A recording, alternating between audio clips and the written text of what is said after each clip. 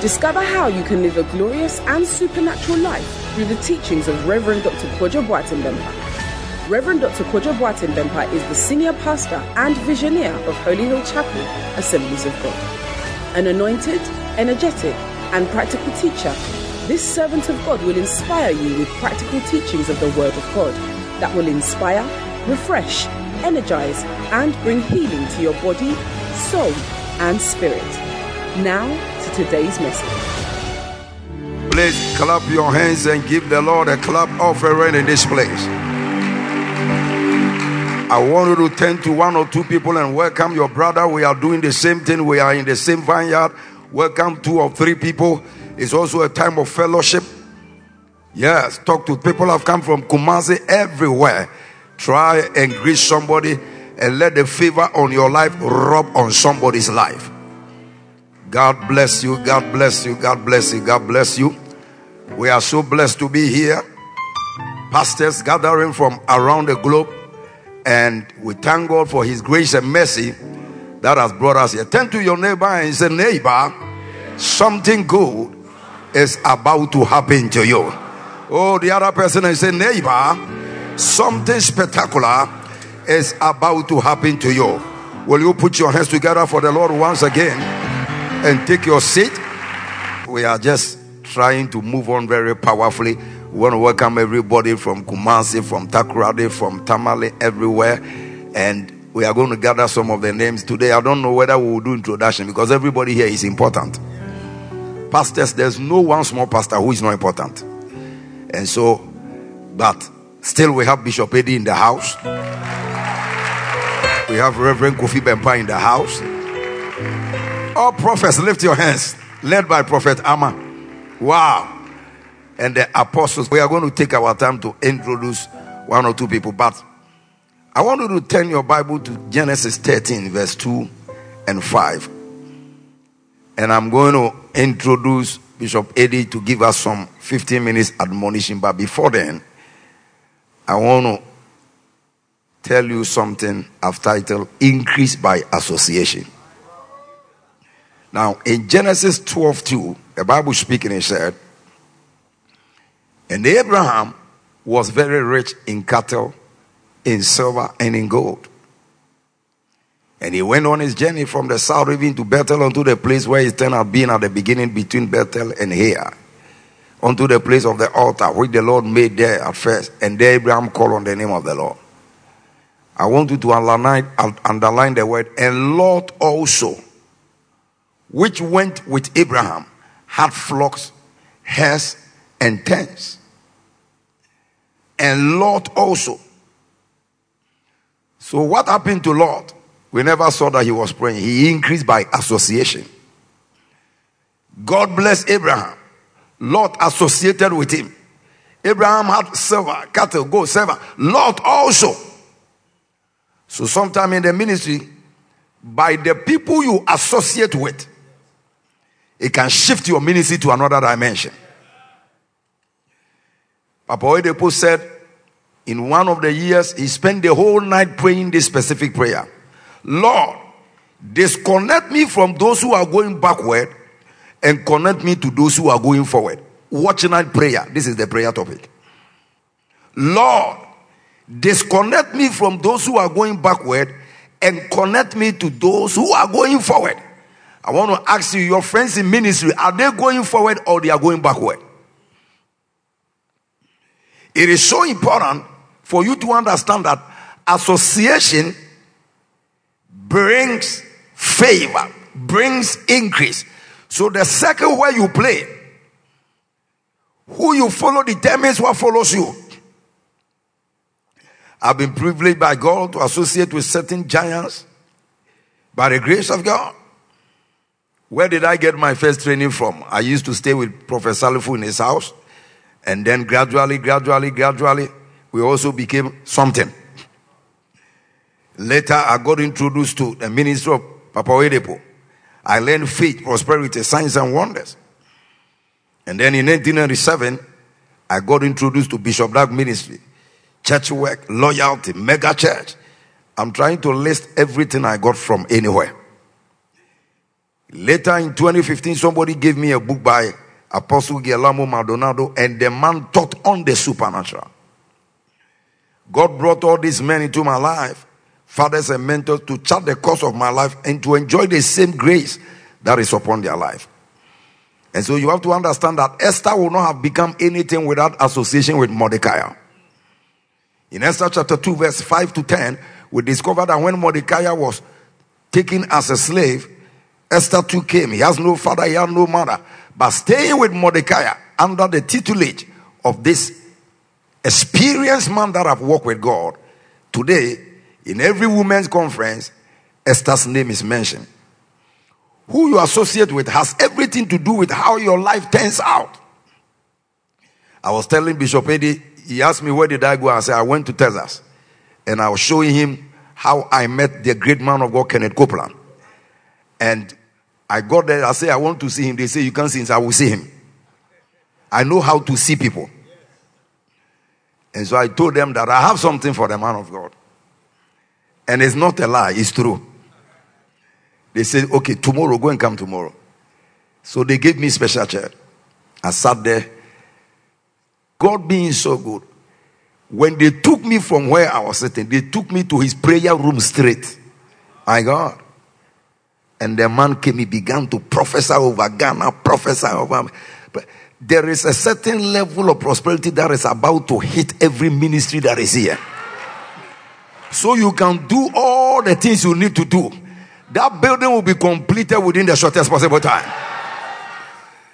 And this increase is coming supernaturally. And so you will never increase until you associate with a certain kind of people. Increase will be provoked when you take steps to associate with certain kinds of people. One day, I was saying that Bishop Eddie gave me some little room at the Collegono place, and I gathered my leaders there for prayer meeting. And whilst we were there, I picked a tape from Bishop Noel Jones, and we began to play the tape. I didn't preach, we were all watching. Something hit the room. Everybody fell under power. The meeting that was supposed to go for 1 hour ended up 3.5 hours. From that day, I've been following this man gradually. You know, a lot of pastors have only one stream of ministry. If it's local, it's local. But you have to remember the scripture that says he gave gifts unto men. He gave gifts unto men. All that we know is not in Africa. All that we know is not in America. It is all over the world. You go to Asia, you see breakthrough in Church Grove. So if you say, oh, the Asians are slim and short, you don't like them, then your church will remain a dwarf for the rest of your life. But Paul say ministry is not appetite. If the thing is on a white man, go for it. If it was a black man, go for it. If it was on a man that you don't even like the way he moves, go for it. Because he gave gifts unto men. And until you meet certain men, there are certain giftings that you may never experience. So in conclusion, Proverbs 13:20. Today I didn't come here to talk. This is my introduction. He that walk with wise men shall be wise, but a companion of fools shall be destroyed. The word worketh means to pursue a course of life, to follow a path of life. So follow those who are expert in the course you want to go. If the person you are following does not believe in miracles, healing, holiness, prosperity, then why are you following? Paul told us to follow his course. 1 Corinthians 4:16. Follow people who follow the word and have results to prove it. Follow people who follow the word and have results to prove it. Hebrews 6:12. The Bible says we should follow men of faith. Favor is contagious. Increase is contagious. It rubs on you when you get close to those who carry it because they live by faith. And so it's very, very important that as we have gathered, Proverbs 27:17, iron sharpens iron. So don't just be around. Follow and follow well. Life is complex. You need to make it simple by following those who have proof, by showing the things that they have learned. How do you follow? Know who to follow by checking with God. Sometimes God himself will implant into your spirit. Follow this man of God. Also associate by listening to messages. Ezekiel 2:2. The Spirit entered into me as he spake unto me. Associate by reading books. I just told Bishop Eddie a book I brought from Texas by Jerry Savelle. The title is The Men That Impacted Me Most. Now it pains me I have only one copy. The Men That Impacted Me Most. And then he talks about Kenneth Copeland. He talks about T.L. Osborne. He talks about Oral Robert. And then he talks about Papa Hagin. And then inside the book, Charles Capps and other. Nobody ever became anything without associating with people who have already become something. So it is so important. So you associate, number 3, by reading their books. The books that the men have written can turn your life around. And then number 4, if God grants you opportunity, by personal contact. Associate by contact. You have watched the man of God on television, but now he has come so close to you. Why will you not come to have an eyeball to eyeball contact? Because something can drop for you by those type of contact. Deuteronomy 34 says that Moses was filled with wisdom. 34:9, because Moses laid hands on him. And then associate by honoring with a seed. Associate by honoring with a seed. If we finish this conference, they asked me, are you going to charge everybody for registering? I said no, because some of the people are coming from the north and other whatever. I cannot charge. And sometimes when you say, because you even said 50 cities, somebody say he can't come, but he will use 50 cities to go and eat KFC. And so you come to a conference like this, you believe in God to tap into something. A man of God should not go to conference empty-handed. You carry some seed. The reason why many pastors are suffering is because their need is leading them instead of seed. When you see a man, try to find out, what did they do? What have they done? And so you also associate with your seed. You associate with your seed. Proverbs 19:6. 19:6. When your seed, you see, your seed brings you into partnership. Many will treat the favor of the prince. Every man is a friend to him that give a gift. You see, when you give a gift, there is a friendship connection that is established spiritually. And so, ladies and gentlemen, let me finish with this scripture. Proverbs 18:16 from the easy English Bible. It says, gifts can open many doors and help you to meet important people. Proverbs 18:16. ERV Bible.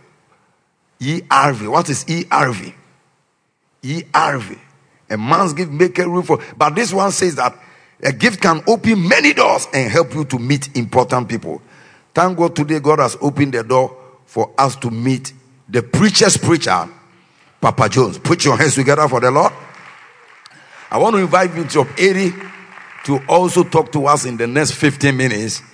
I believe that every minute you are going to catch something. Ladies and gentlemen, let's welcome the indefatigable Bishop Eddie Addy, man of God.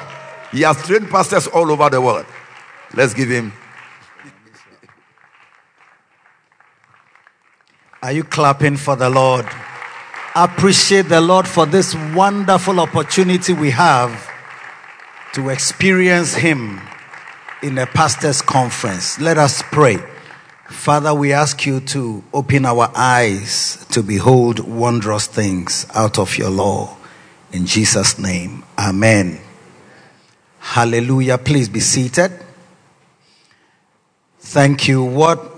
I don't know how many minutes you took, but this is a very loaded, very powerful message on impartation by association. Will you clap for Jesus, for this great and anointed servant of the Lord? What a word. I'm sure it's in a book. Yes, it's by all means in a book. Buy the book and sell it not. What a blessing. Just for a few minutes, I believe that we've been brought to a very blessed place. How many believe that we are blessed to be here? You are blessed to be here because God has arranged this so. In Psalm 65 and verse 4, the Bible says, blessed is he whom thou choosest and causest to approach unto thee. They shall be satisfied with the goodness of your house. I believe we are blessed because God is the one who chose us and caused us. Sometimes it's as if circumstances have made it possible. Or it's as if, you really, when you heard the call for this Change of Story conference, you thought to yourself that what a blessing it is to come. If Bishop Bempa has called me here, I must be here. What you don't know is that even though he's the one calling on you, or the advert pulled you, the Bible simply says that the one who comes before God, it is God who has chosen him first of all, and now has caused him or has made a rearrangement for him to be here. So tell yourself, I am blessed. I am blessed to be here. You are blessed to be here. Why? Because in a pastor's conference, I don't know how many of us are pastors. Many of us are pastors. If you're a pastor, lift your hand. If you are not a pastor, just say, I am here. Beautiful. You are here and you are blessed to be in a pastor's conference. When we're children, if you are blessed to be where the grown-ups are eating, your meat is different. Am I saying something clear? If they ever put you on the table where your daddy is eating, your uncle is eating, and his friends are eating, the meat is different from the one that is in the kitchen. That one has the legs of the chicken, the neck of the chicken, but on the high table, you have the thighs and the breasts and the back. So we are blessed to be here. Those of you who are not pastors, you are blessed to be in a pastor's conference. Clap for yourselves, clap for Jesus. Now, Bishop Bempa has said so many things this morning in just these few minutes. Why we must be associated with people whom God is using. Because nobody goes anywhere without a human element. If you look in the Bible, you will see that Joshua became Joshua because of Moses. Aaron was nobody until Moses was revealed to him. God told Moses that your brother Aaron is coming. He will meet you and he will be glad at your coming. He will be your mouthpiece to Pharaoh and you will be instead of God to him. I'm sure that Moses said to God, I'm not able to speak. And God said, your brother Aaron is a good speaker. Whenever Moses, the Bible says that, and Moses said unto Pharaoh, and Moses said unto Pharaoh, perhaps it was Aaron who was speaking. But nobody knew of Aaron till Moses appeared on the scene. And God used Moses to bring Aaron to prominence. Today I believe in this conference that we are not here by accident. We are here because God has chosen his servant whom he has used. Let me tell you, for somebody to be in ministry and 73, he is still being invited to different nations. He must have something to offer. He must have something to offer. He has been in ministry for a long time. He himself told us that at age 19, he started pastoring. Hey! And he's now 73. Look, between 19 and 73 is a very long, is a lot of years. And to still be standing, still invited, still relevant, he must have something that you and I need to make it in this ministry. The ministry is a long road. Those of us who are pastors know how difficult it is even to buy land. And yesterday he told us he signed a check for $24 million to buy a property, debt free. $24 million times 12. I don't know what that mathematicians will say. How much is that in Ghana cedis? You haven't even seen, I don't want to say million, but you have not even seen 100,000 Ghana cedis in your account before. But here's somebody that God has used and blessed and graced. May we be partakers of his grace. Be partaker of that grace. He told us yesterday that his church holds 17,000 people. I can tell you that 17,000 is not a simple number to have in one place. And in America, in this modern era, and ladies and gentlemen, no matter what numerical barrier you have, you are going to break every numerical barrier by the impartation that will take place here. You see, it's easy to go for a pastor's conference and just, write notes. And the notes really doesn't translate into anything practical in your life. Many of us have attended conferences. We have not used the things we were taught. But I pray that this conference will be a difference. Because whatever is happening here, open your eyes. As somebody says, shine your eyes. And shine your ears, because something is about to shift you to the level you have never been before. I said you will break every numerical barrier you have never broken. Based on this impartation, the anointing that is working here is no mean anointing. It's an anointing for longevity in ministry. You will last long in ministry. You will not backslide along the way. You will last long in ministry. 73 and counting. Still fighting for God. Hey. Sometimes some of us are even 37. 73, 37. But we look like we have retired already.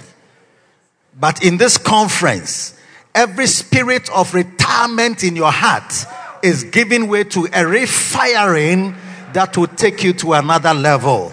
Is somebody saying amen to that?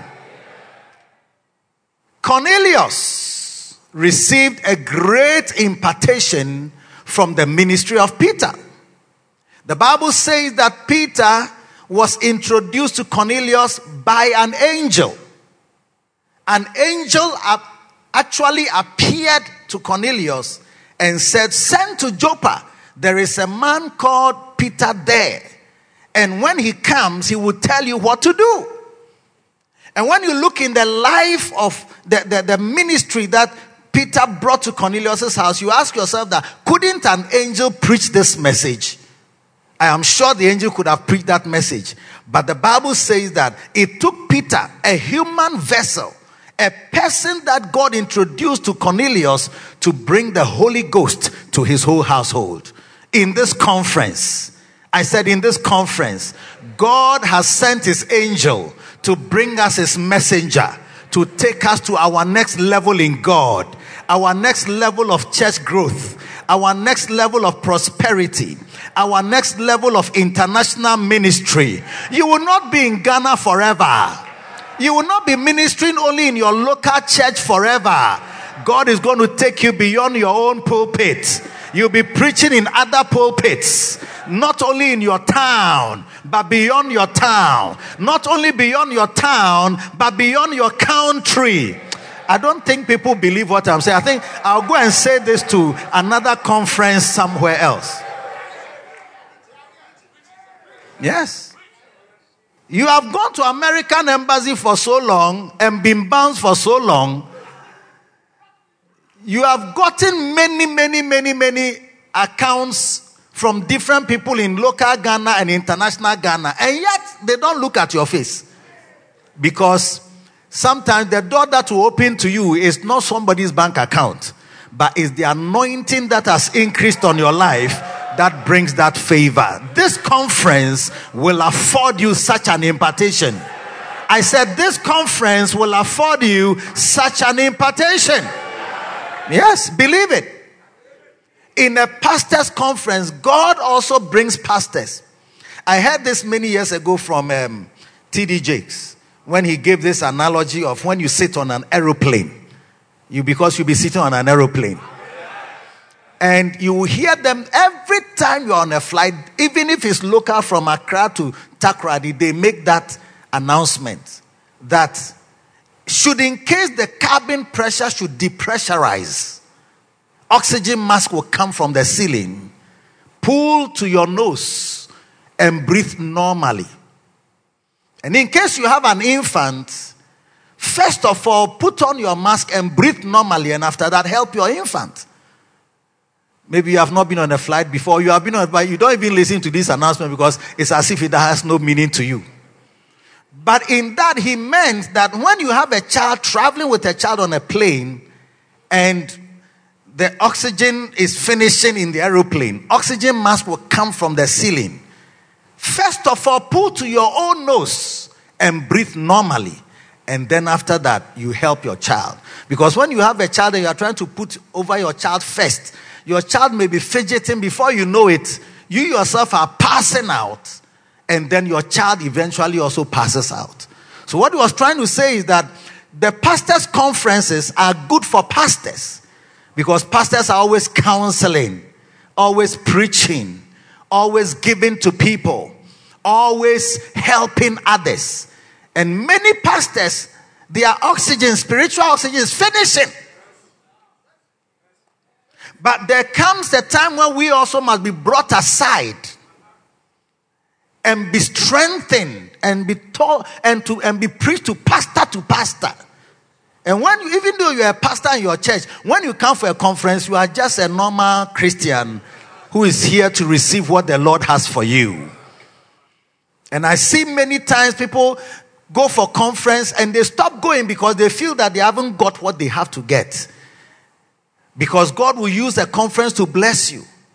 God will use another man of God, another person, somebody he has used already to be a blessing to you. Sometimes we also, pastors, we like to wait on God. You know, I'm going to Achia Mountains. When I come from there, 7 days, something will happen. Good. Achia Mountains is good because God does directly speak to his own. But in the Bible, you see many times that God sending men to be a blessing to men.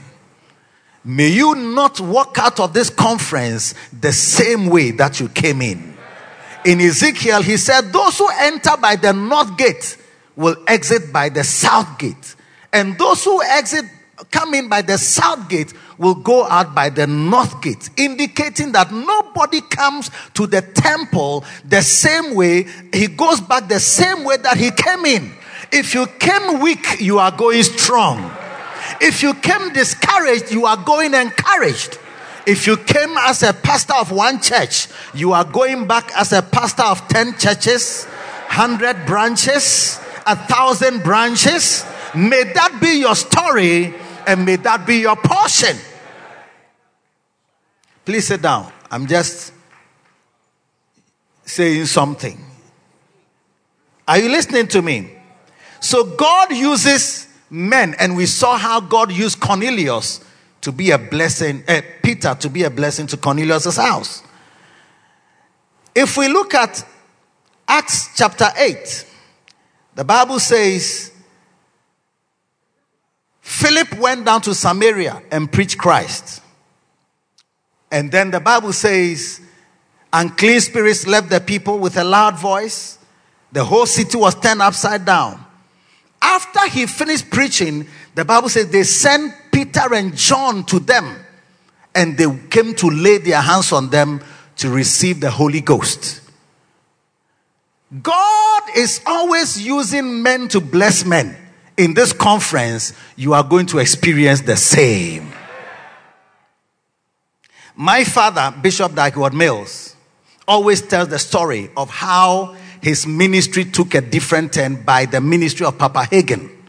He often says that this is one of the best messages he preaches. He says in 1988, he was a student and has started Lighthouse Chapel International, and he has still been preaching. But he had followed Papa Hagin for more than 10 years, listening to his messages, soaking his messages, loving him, appreciating him, admiring him for years. Until one day in Suhum, where he had gone for community health rotation, he was listening to Papa Hagin and he was praying. Around 3 a.m., as he was kneeling down and praying, Papa Hagin was ministering and preaching. Something jumped from the tape and entered into him here. And he heard a voice that said, "From today, you can preach. From today, you can preach. You can teach." And since that day till today, he has been teaching, he has been preaching, and his life and ministry is history for all of us to see and read. In this conference, somebody is about to shift level, and your life is going to change from this conference by the impartation that you receive. Are you hearing me today? Are you hearing me today? It was years after, while I was listening to Oyedepo, that I heard him say, having followed Papa Hagin for all these years, I read virtually all his books. He said he took a journey from wherever he was in Nigeria to go to Tulsa, Oklahoma, so he can have a face-to-face contact. Like Pastor Bempa was saying, that you need a face-to-face encounter. And he said when he went to Tulsa, he was seated in the gallery. And Papa Hagin was ministering on stage. But he says, I went to the conference with my heart burning for what Papa Hagin carries. And he said, this was my prayer. Lord, whatever makes Hagin, I want it. Whatever makes Hagin, I want it. I don't know whether you have such a yearning in your heart in this conference. There must be a desire in your heart that whatever makes Bishop Noel Jones, who Bishop Noel Jones is, I want it. When Bishop Bempa is talking about him, he says this is a preacher's preacher. It means he can preach. And boy, he can preach. I mean, if you have ever followed his ministry on YouTube or any other media like that, you will know that he can preach. I mean, he's a preacher's preacher. He preaches and you can know that this one is preaching. Recently, when I hear Bishop Jakes was having his birthday, he said, I want somebody who preach Bible. He invited Noel Jones. I want somebody who preach. One day somebody will be sitting in his church and it is his birthday and he's thinking, who can I invite? Who can preach Bible to my people? And you are the one that they'll be calling. I say you are the one that they'll be calling. Papa Oyedepo said, I cried in my heart, Lord, whatever makes Hagin, I want it. May that be your prayer in this conference. Whatever makes Noel Jones, I want that thing. I want that thing that is on his life. And that hot desire, said, while I was seated in the gallery, my heart burning for what Papa Hagin carries. Suddenly, he says, Papa Hagin's face was transfigured. And the flesh of his skin was like the skin of a baby. And then he saw oil dripping from his face. He said, I don't know who saw it, but I saw it. He said, it was not sweat, it was oil. And then suddenly he said, something was fired up to him where he was seated in the gallery and he began to sob like a baby. You see, in a conference like this, don't be conscious of yourself. Because pastors, we are like, as the Ashanti man will say, Bemansu. So when you are in a conference, we are all men of God. I am a man of God. I also have a congregation. So even where you be seated can be a problem. Because you are a man of God. Your congregation is big. When you come for a conference, maybe they put you second row, third row. Your face can change. And throughout the conference, you are so conscious of yourself that you don't really receive what is being given here. But I pray God will soften your heart. Because how many of us can sit in front? Or how many of us can sit on the second row? When you are in the pastor's conference, free for all. Baby, I do better nebia. Vanessa.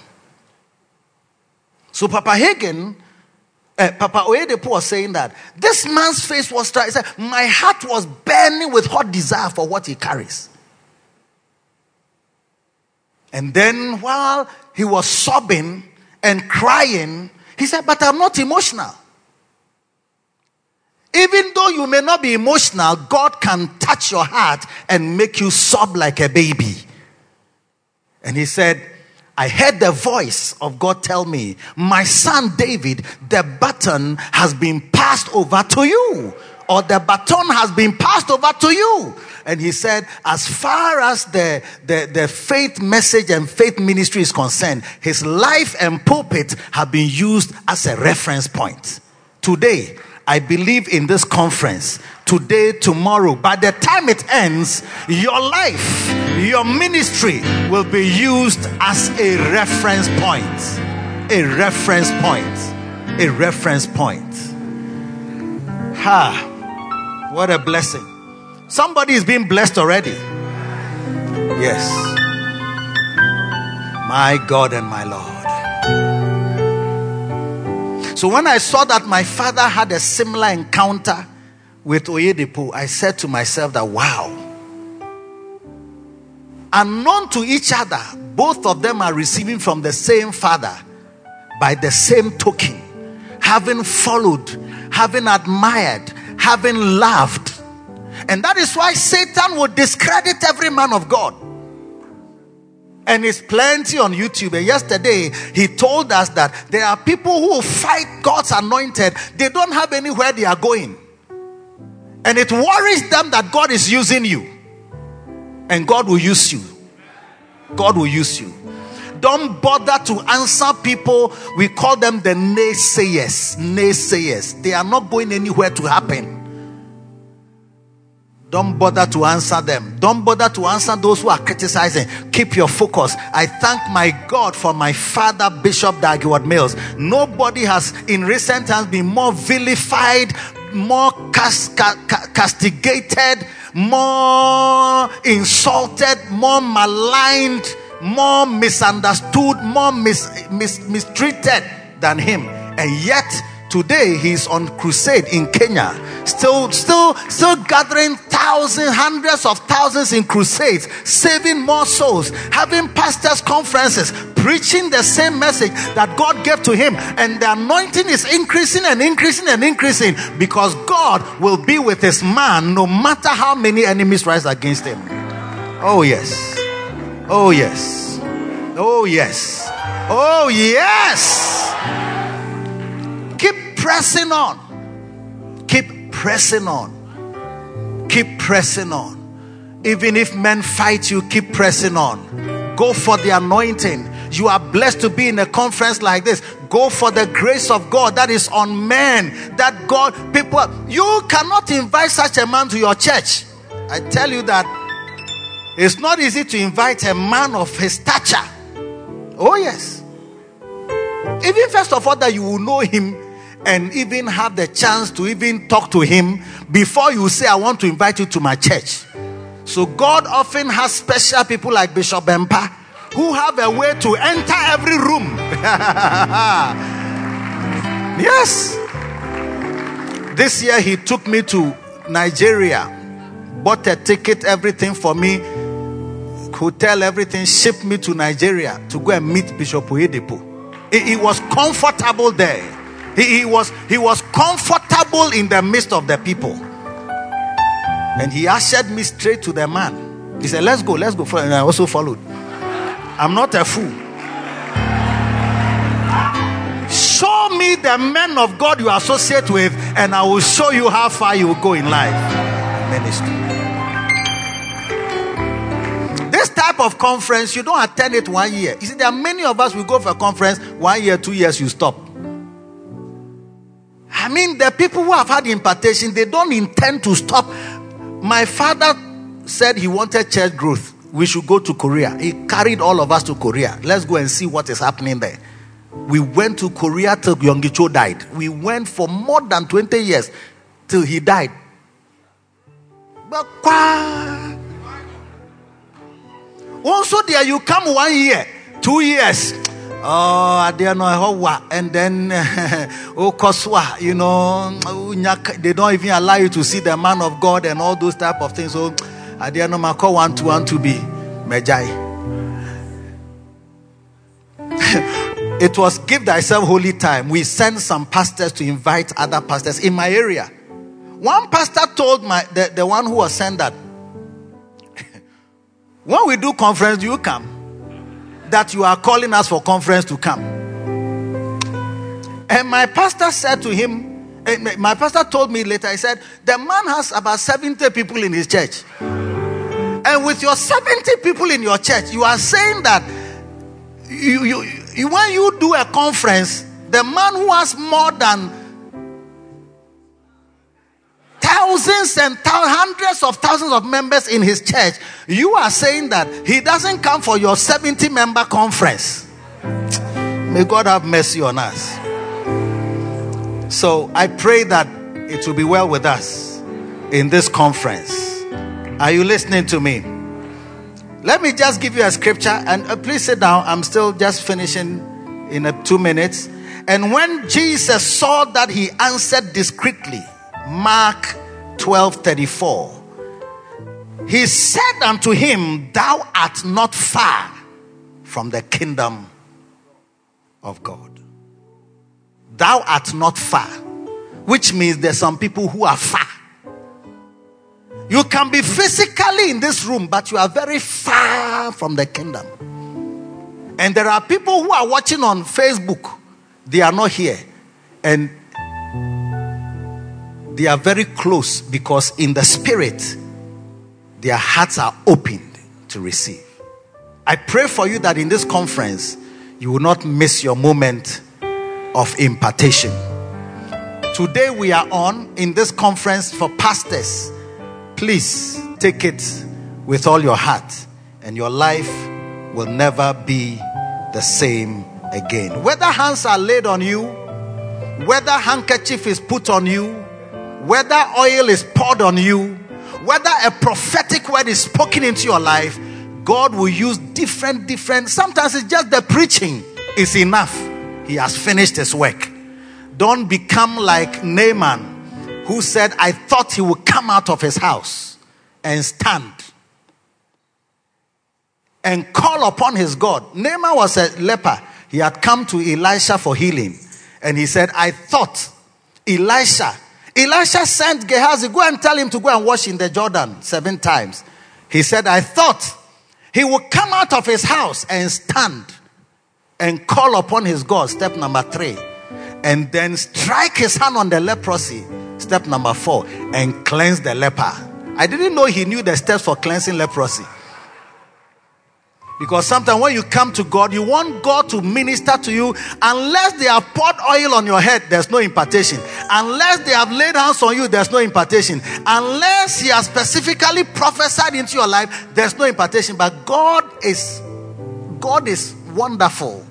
He will never be put in any box that you and I put him in. Let's open our hearts so that as the man of God ministers, as the word is coming, you are receiving impartation. As hands are laid on you, you are receiving impartation. As oil is poured on you, you are receiving. Whatever means it comes, may your heart be open to receive it. And by the time this conference is over, you will learn by experience that the Lord has shifted you to another level in your life, your ministry, your growth, and your prosperity in Jesus' name. Amen. What a word.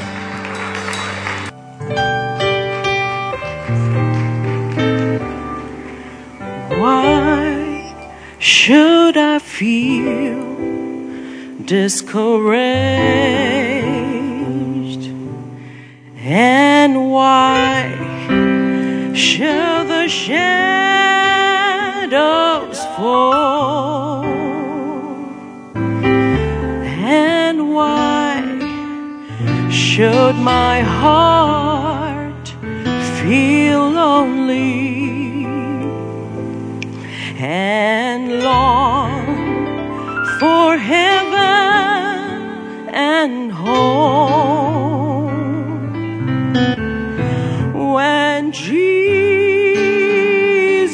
is my portion, my constant friend is he. His eye is on the sparrow, and I know he watches me. Why should I feel discouraged? And why should the shadows fall? And why should my very heart feel lonely and long for heaven and home? When Jesus is my portion, my constant friend is He. His eyes on the sparrow, and I know He watches me. I sing because I'm happy, and I sing because I'm free. His eye is on the sparrow, and I know He watches me. And I sing because I am happy, and I sing because I am free. Oh, His eye is on the sparrow, and I know He watches me. Oh Lord my God, when I'm in awesome wonder, consider all the works Thy hands have made. I see the stars, I hear the rolling thunder. Thy power throughout the universe display. Then sings my soul, my Savior God, to Thee. How great Thou art! How great Thou art! Then sings my soul, my Savior God, to Thee. How great Thou art! How great Thou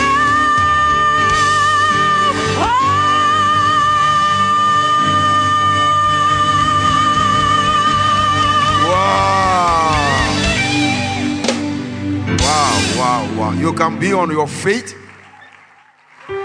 Papa John said he slept only just an hour, but he has come fully prepared for the pastors.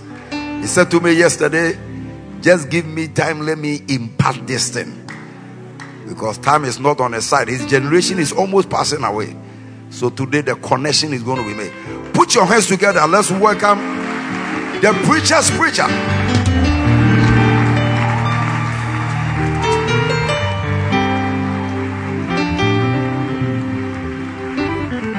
Take somebody's hand, if you will. Just reach over and touch somebody. Father, we come in the name of Jesus. And we thank you because you have allowed us to come together one more time. And as we touch one another without envy, without jealousy, we touch one another asking that you will bless my brother and my sister. Cause them to be the best that they can be and move them in the right direction.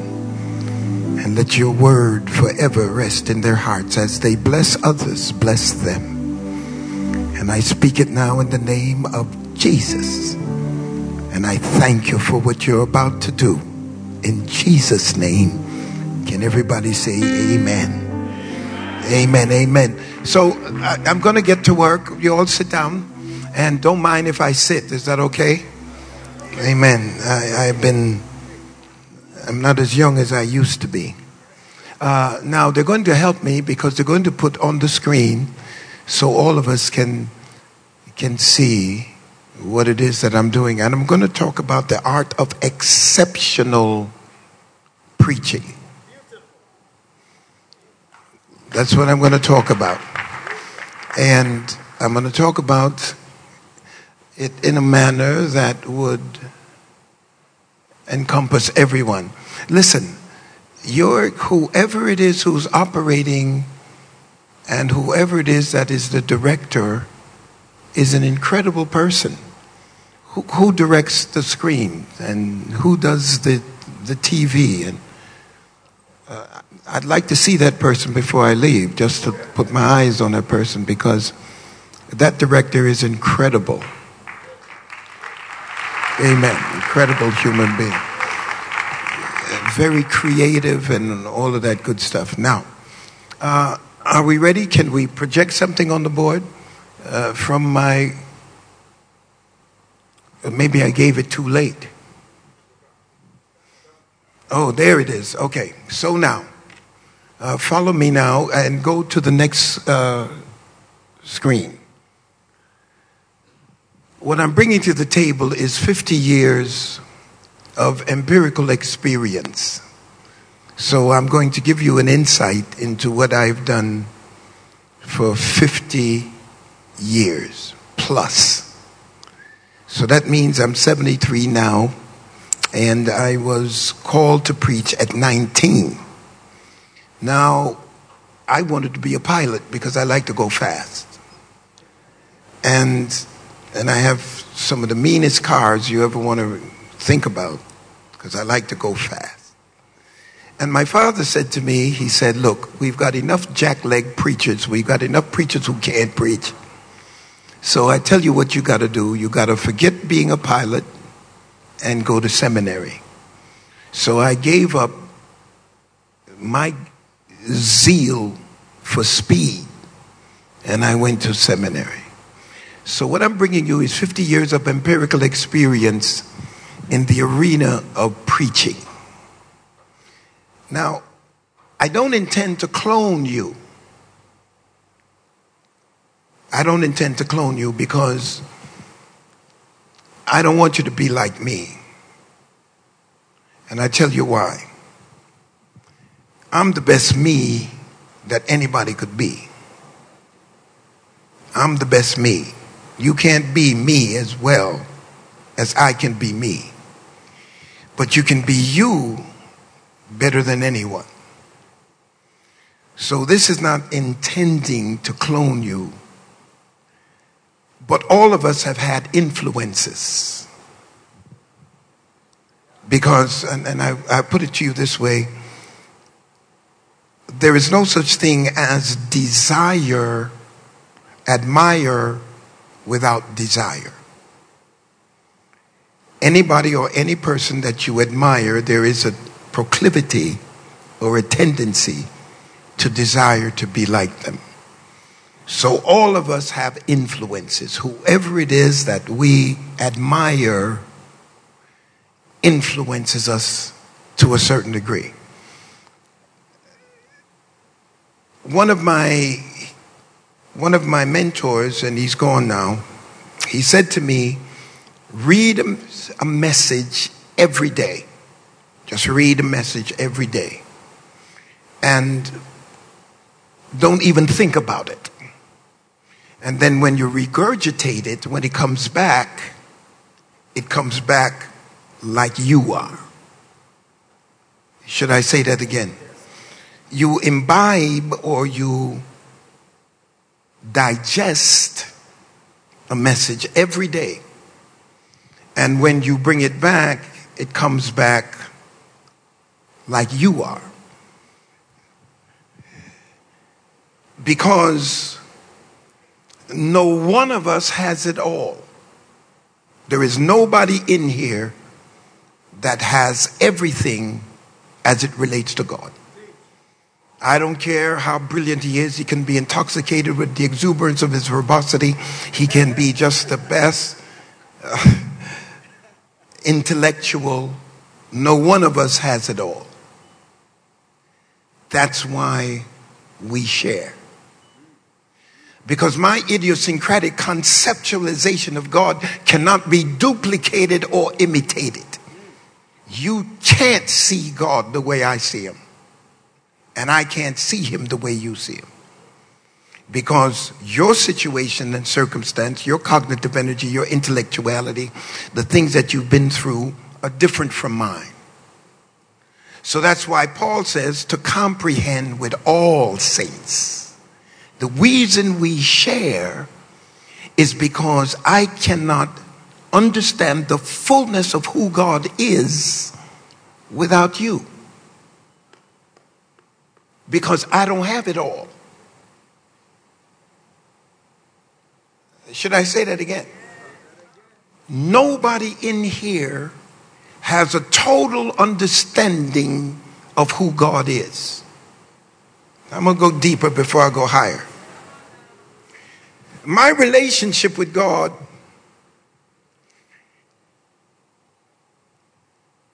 is not physical. My relationship with God is not material. My relationship with God is not intellectual. I don't care where you went to school. I don't care how brilliant you think you are. Your cognitive energy and your intellectuality does not bring God into your space. My relationship with God is spiritual. I wish somebody would argue with me. I wish somebody would say, that ain't right. There are two boys in separate mothers' wombs.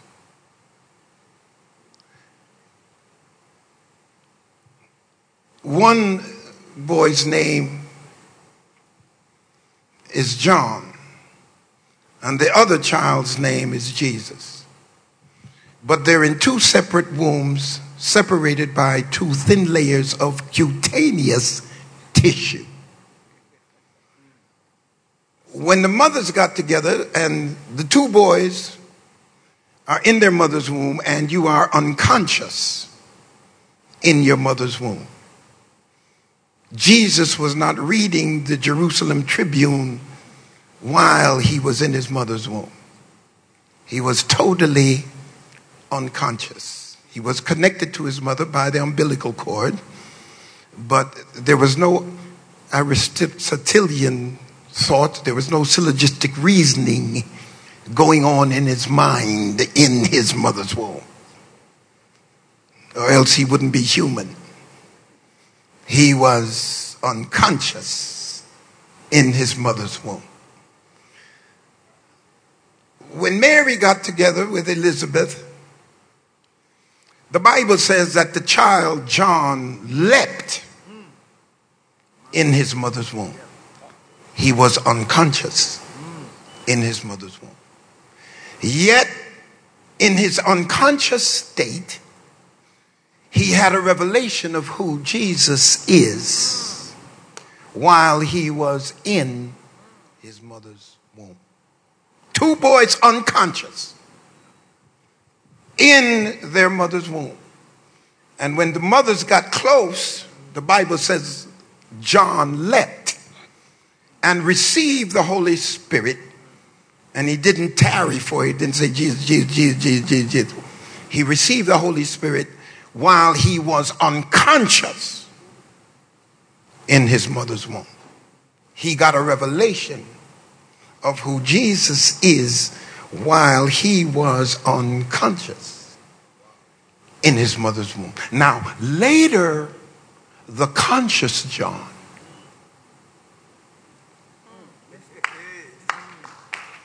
I hope you're all with me now.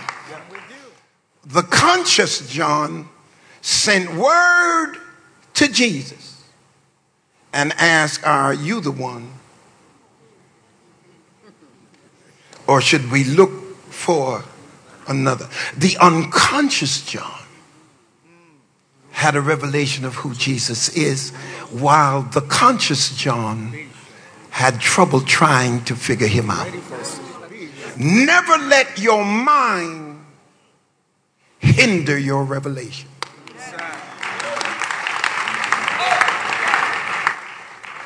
My relationship with God then is not intellectual. He has to reveal himself. And the uniqueness of who you are cannot be duplicated or imitated.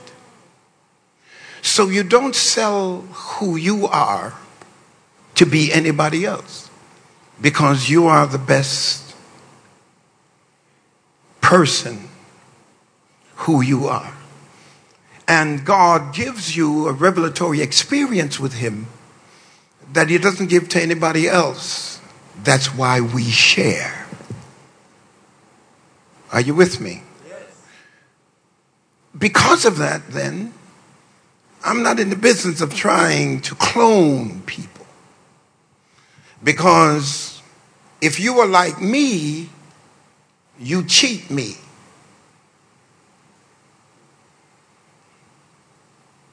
You cheat me. You cheat me. You are wrong because you cheated me. You cheat me of you.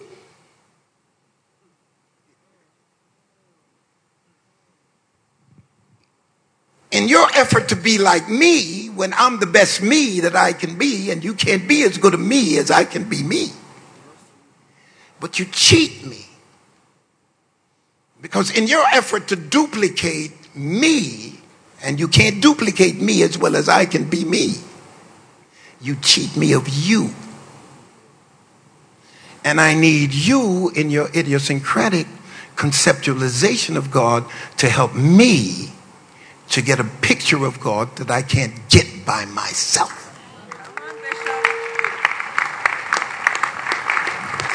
So you don't have to be anybody other than you, because that's who God called.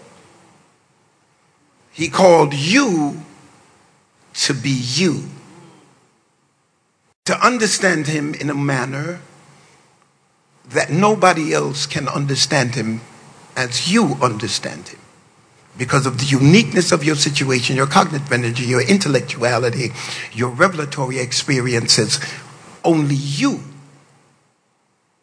So when you get up to preach, you get up to preach what God has given you. You understand me? And listen, I got a lot of work to do here today. So we're going to work. So this is not to clone you. This is not to say that who you are is any less than anybody else. No. Your uniqueness, your idiosyncratic conceptualization of God that he has given you, nobody can duplicate or imitate it. I want to go further, and I want to say something that may shake you. I don't know if you're able. You know, I don't know. My prophet is over there. He said there's some things I'd like to tell you that you're not able to bear. I was so mad with the Hebrew church when he said, because see, he was going to give me some insight to Melchizedek. He said some things I want to talk about Melchizedek, but you're not able to bear. Now, that's a problem for me, because I'm sitting there wanting to know what he couldn't tell them. So since he couldn't tell them, I can't get it. Are you all with me? Yes. So I'm mad with the Hebrew church, and I'm saying you all should have been more mature. So Paul could have told you about Melchizedek, and I would have the information. Now, I don't have the information because they weren't able to bear. I want to say to you, as crazy as it may sound, that each one of us in this building creates our own conceptualization of God.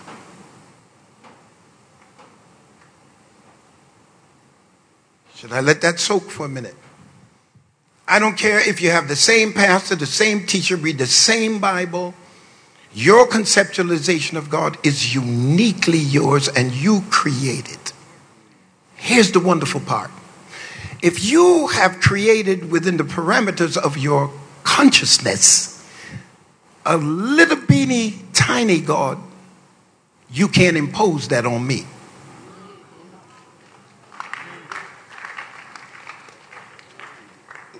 If you choose to feel like he can't solve your problems, you can't impose that on me.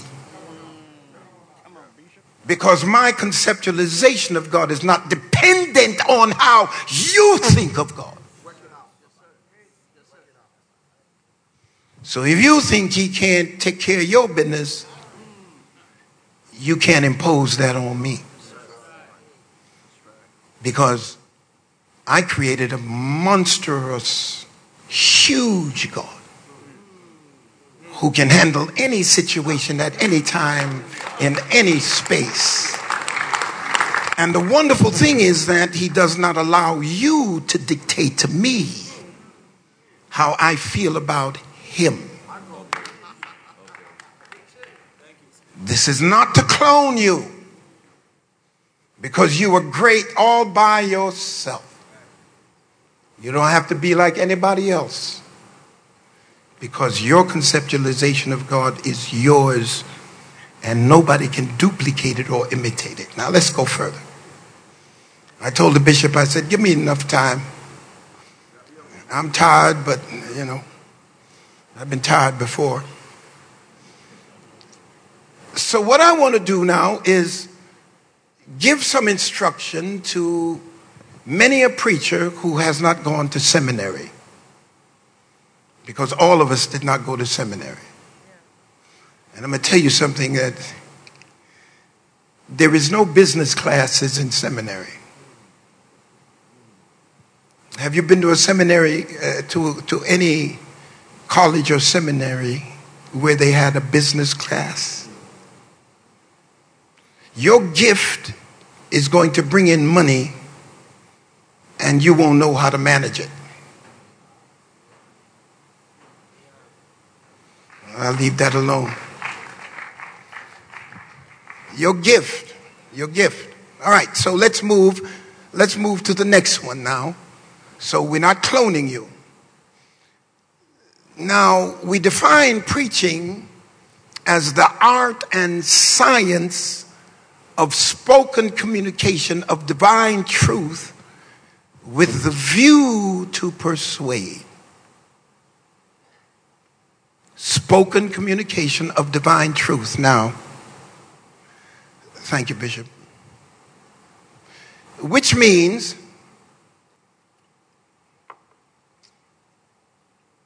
if you're not dealing with Jesus, you're not dealing with the gospel, and you're talking about morality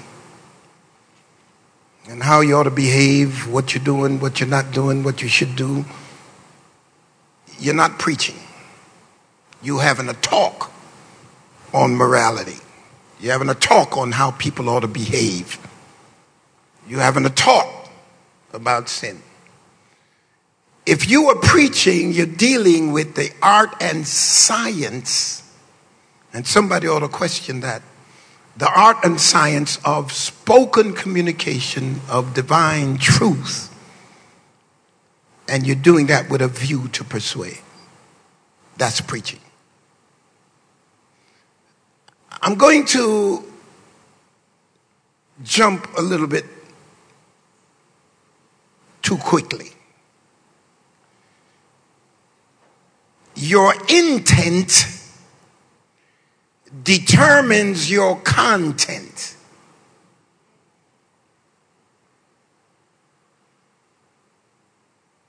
Should I say that again?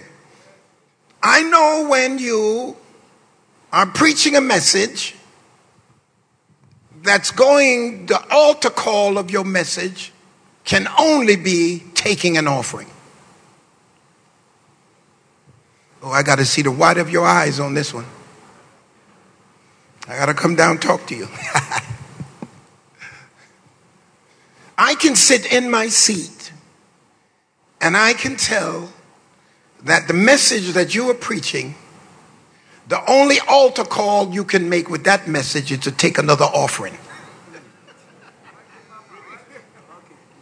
Because your intent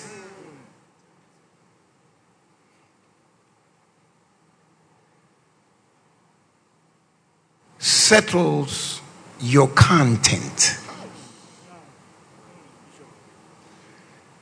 If you don't have the right intention, you won't have the right contention.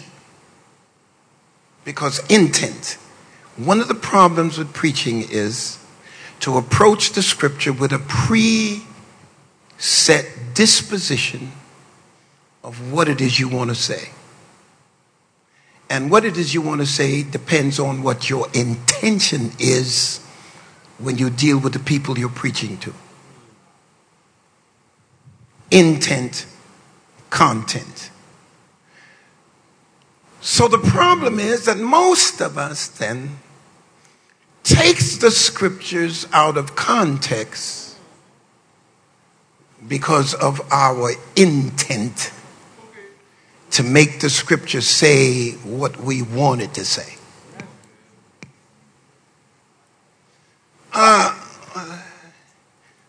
I don't want to frighten you now. The scripture says, delight yourself in the Lord, and he will give you the desires of your heart. That's not talking about a Rolls Royce. Seek ye first the kingdom of God and his righteousness, and all these things shall be added. That ain't talking about a house. See, your intent will determine your content. That's right. And whether you take it out of context. All right, let me do something a little different. I'm in this building right here, and you wake me up and I'm right here. And you wake me up, I'm right here. And you say to me, well, where are you? Well, I'm against the wall. But where is the wall? The wall is in this building. So my text is the wall, but this is my context. So if I'm approaching my text, I need to stand back and describe the wall in the particular room. So I can't take the text without the context in order to be truthful about what I'm presenting, or I can play with your mind. Delight yourself in the Lord and he will give you the desires of your heart is Hebrew Semitism. It's Hebrew poetry. And it's repetitive. It's saying the same thing. Delight yourself in the Lord and he will give you what you delight in. And that's him.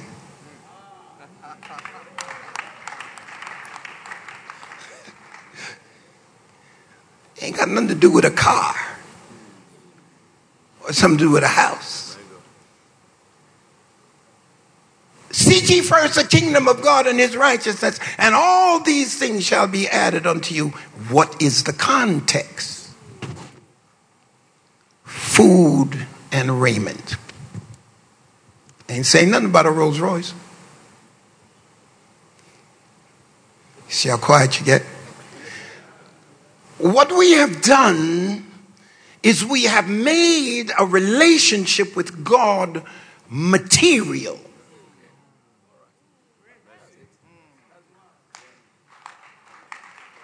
And your relationship with God is not material, not intellectual, not physical. Your relationship with God is spiritual. So you can be broke as Job's turkey. Did he have a turkey? And still be saved. Because God is not limited to suburban.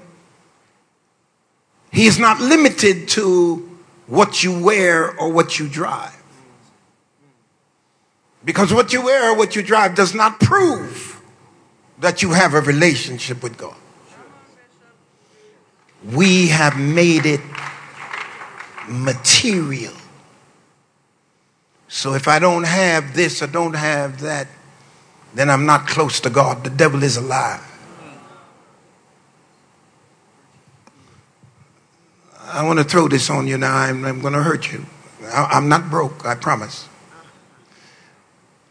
The meanest animal in the zoo is not the devil.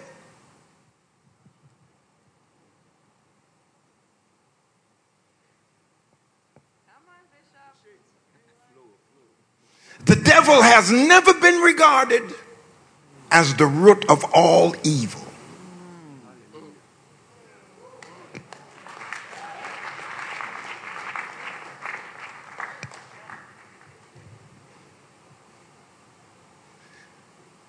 The root of all evil is not the devil. The root of all evil is the love of money. Not having money, not having money, but loving it. See how quiet you get? You can hear a rat licking ice in here. The love of money distorts the presentation of the Word of God.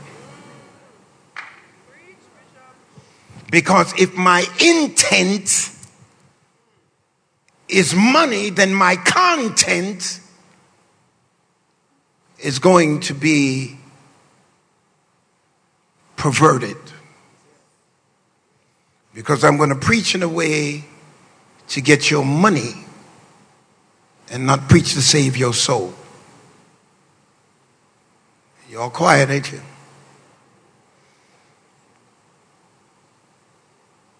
Your intent will determine your content. And you will take scriptures out of context to prove the point that you intend to prove based on what it is you want to convey. So now, let's go further. I call it the art and science. I know what the other one was, so you can stay right there. I call it the art and science because science means that there is a set way to do something. But it's art form because it's idiosyncratically you. So in preaching as opposed to writing, your personality comes out in your presentation, and God is fine with that. Who you are is going to be evidenced in your presentation, and that makes it an art. How you do it makes it science. So the uniqueness of who you are is evident in your presentation, and that is an art form. Because nobody can be like you in your uniqueness. So your presentation is yours, and that makes you an artist. But how you approach the scripture is now science. Let me put it there. The man said, he said, I want the Bible to speak to me. So he closed his eyes real tight. He shut the Bible up. He opened the Bible and he pointed to a scripture. And the scripture said, Judas went out and hung himself. Says, let me try this again. So he closed the Bible real tight, closed his eyes real tight so he wouldn't cheat. And he opened the Bible, point to a scripture, opened his eyes. And it says, go thou and do likewise.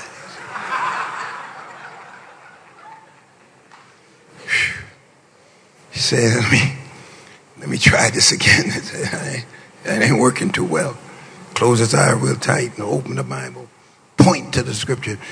And that thou doest, do it quickly. Now he operated in the scriptures, but he didn't deal with the context. See, it's important when you approach a scripture that you understand the context so that you're not presenting something that is detached from the scriptures based on what it is you want to say. I got big problems. I got big problems in America. I got big problems. And one of the problems I have is when people say that they are conservative or liberal and they approach the Constitution from a liberal or a conservative point of view, they go with an intent. So they make it say what they want to say. When you approach the scriptures, you approach it with an open mind, no intent, so that you can get from God what he wants you to have to share with his people. Don't pervert the scripture because of what you think you need. Because God will take care of anybody. Whenever God gives a vision, he gives provision for vision. And I'm a witness that if you want God to operate in your life, be good to other people. Don't ever think that favor comes to people who aren't favorable. Should I go over that again? In order for you to have favor, you have to be favorable. If you want friends, you got to make yourself friendly. I'm the man of God. I'm the man of God. So we're going to worship you now? He that is greatest among you, let him be the servant. One of the things that have twisted us, especially my young brothers, is that you look at people who have been preaching for years and years, and somebody said, well, how much did they give you? Man, that's a whole lot of money they gave you for 1 hour. I said, no, it ain't no 1 hour. It's my whole life. Are you following me? It ain't 1 hour. See, when it comes to delivering the word of God, it has a lot to do with who you are. Your life is on the line. And the integrity that you have to bring to the pulpit is inclusive of what you do in the private. I wish I could talk to you here. So I don't preach for money. You can't pay me to preach. You ain't got enough money. I don't preach for money. Money is simply a byproduct of what I love to do. Now, Jakes puts it this way, the bishop, when we talk. He says, when you're preaching, Noel, what we're doing is we are massaging the text, enjoying the text, but somebody else is listening. Should I say that again? I'm loving the text in its purity, in its truth, in its veracity, in its power. I'm loving the text and I'm talking about the text, but somebody else is listening.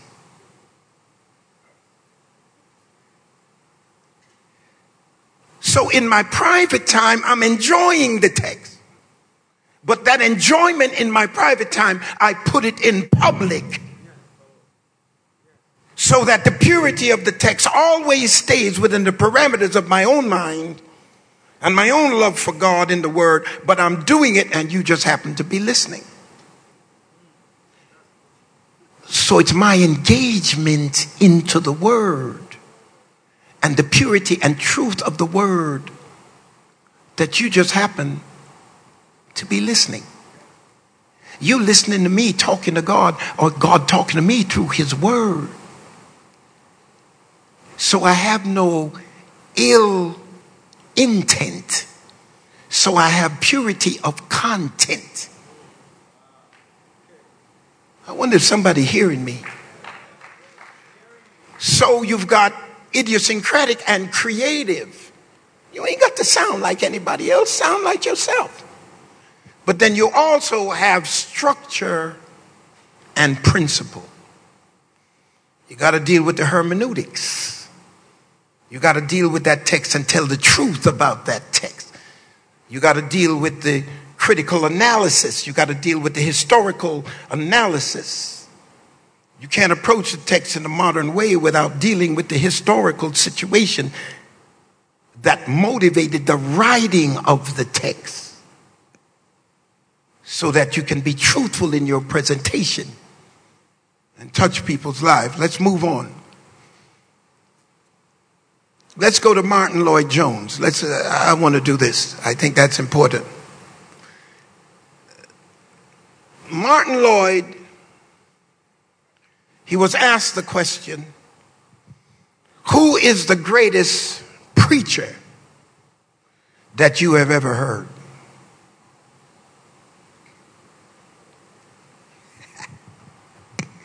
Who is the greatest preacher?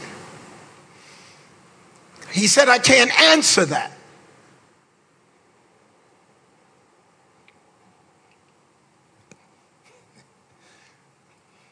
He said, I can't answer who the greatest preacher is. Go to the next slide. But I can tell you who I have heard the greatest preaching from. Do you see the difference?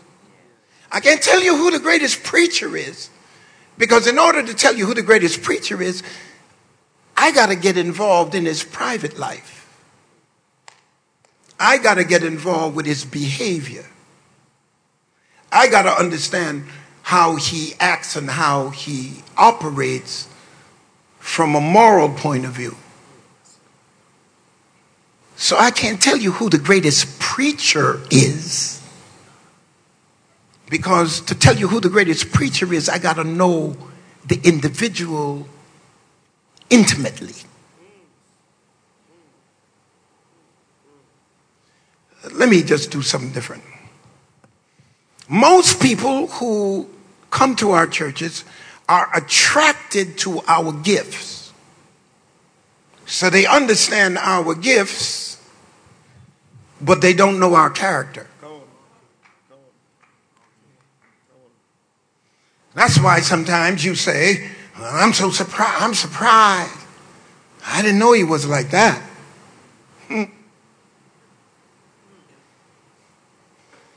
Because you are attracted to the preacher's gift, but not his character. You don't know his character. To tell you who the greatest preacher is, you got to know his character. But Martin Lloyd-Jones says, I can't tell you who the greatest preacher is, but I can tell you who I've heard the greatest preaching from. Are you with me? Oh, we're going to get deep now. I'm going to come down your pew in a minute. Your gift can put you in the stars and your character bring you under the basement. We've got a lot of gifted people that we don't use because they don't have any character. The sustenance of your gift is predicated on the quality of your character.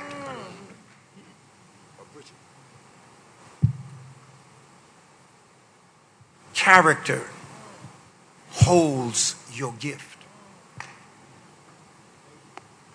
If you don't spend time building your character, your gift won't mean anything to anybody.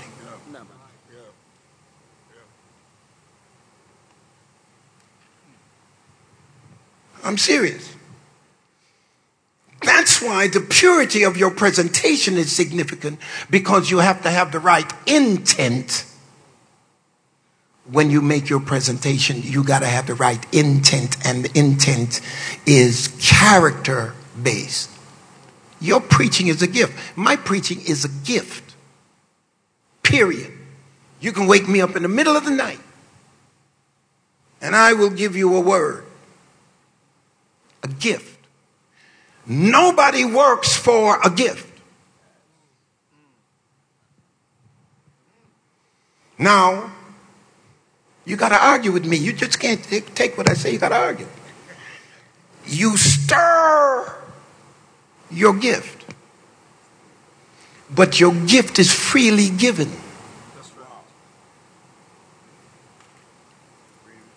You stir it. Study to show yourself approved unto God, a workman that needeth not be ashamed, rightly dividing the word of truth. Now, I'm 73, I've been preaching a long time, and people would say to me, Noel, you ain't got to study, just get up and preach. Now, study to show yourself approved unto who? So even after the church fell out, the question is, did God approve?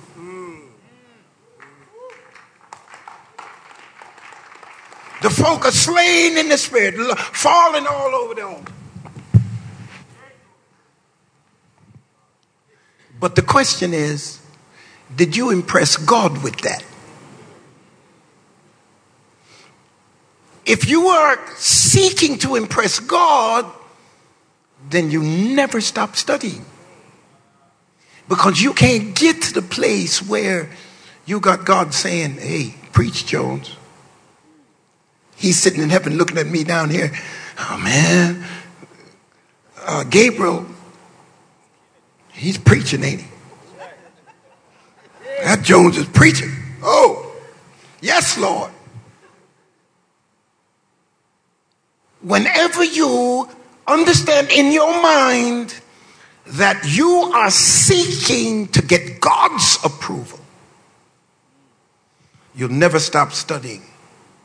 You'll never relax and think you got it made because of the amount of people who come to your church. You always intentionally go after it. Because who? I'm seeking to meet God. He says now, character and giftedness. We need to talk about that. Here's what Paul said. Paul said, I keep under my body and bring it under subjection, lest by any means, when I have preached to others, I myself should be cast away. The preacher has to work seriously on his character. Because giftedness, let me tell you something about giftedness. Anytime you read in the Bible where there's a gift given, you will always see the writer, particularly Paul, saying, don't think of yourself more highly than you ought. And what that, from the Greek, what that means is, don't be insane. Because it's insanity when you think yourself better than you are. But it's insanity when you think yourself less than you are. as you ought. Did you see that? Think of yourself as you ought. Because 2 or 3 people pat you on the back and give you a few nice comments about your preaching, don't let it get to your head. Amen. Because one of the things I have discovered in my life is that what God resists, he resists the proud, but he giveth more grace to the humble. Might I say to you that you don't ever want God to resist you. Can I digress for a minute? We see Jesus, and Jesus is in the wilderness. And when you see Jesus in the wilderness, you can say, go Jesus, because he's really straightening the devil out, isn't he? But look at that same Jesus in the garden. Now notice now, the power he had in the wilderness. So in a dry place, he exhibits power. But in the garden, he looks weak. Are you all with me? Your problem is not going to be in the wilderness. Your problem is going to be in the garden.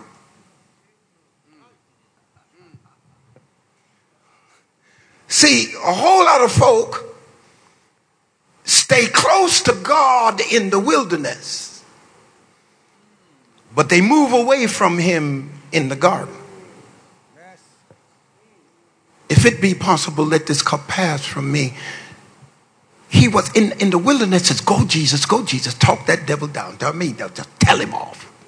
But in the garden, he's struggling. If it be possible, let this cup pass from me.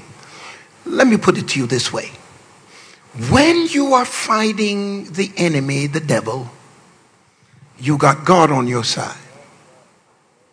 But when you're dealing with God, who do you have on your side?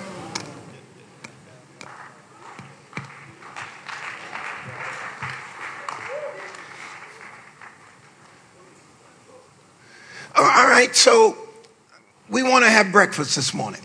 We're going to have some breakfast. And we decided we want ham and eggs. Right? The chicken can give us the eggs and still be alive.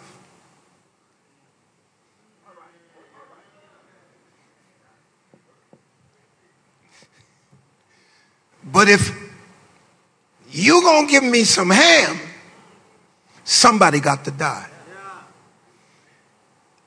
Your calling is a calling that is so enveloping that it takes your whole life. When God calls you in the garden, and he ended up with hemohydrosis in the garden.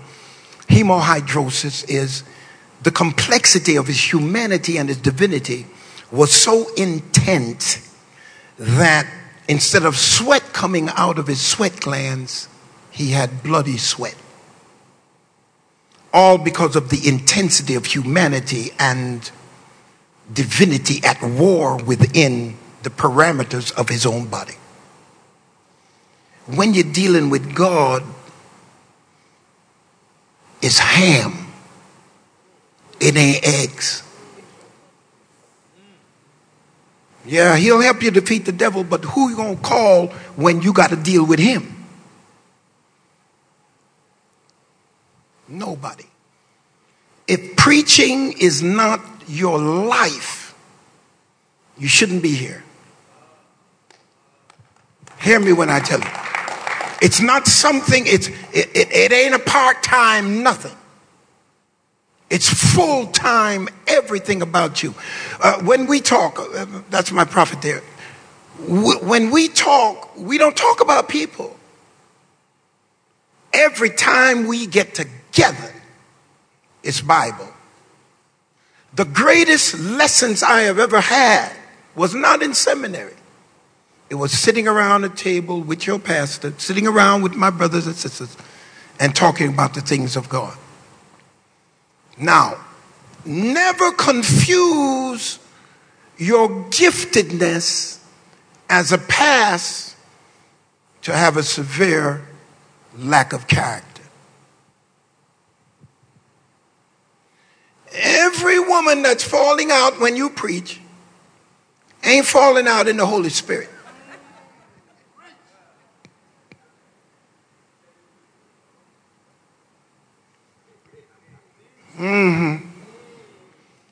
Now, if you preaching because you want to be popular with the women, you already got a problem. You can never see what they see in you. The first time you begin to see how good looking you are, you know, I'm really good looking, you're getting ready for a fall. Anytime you begin to think that you're all that, you're getting ready for a fall.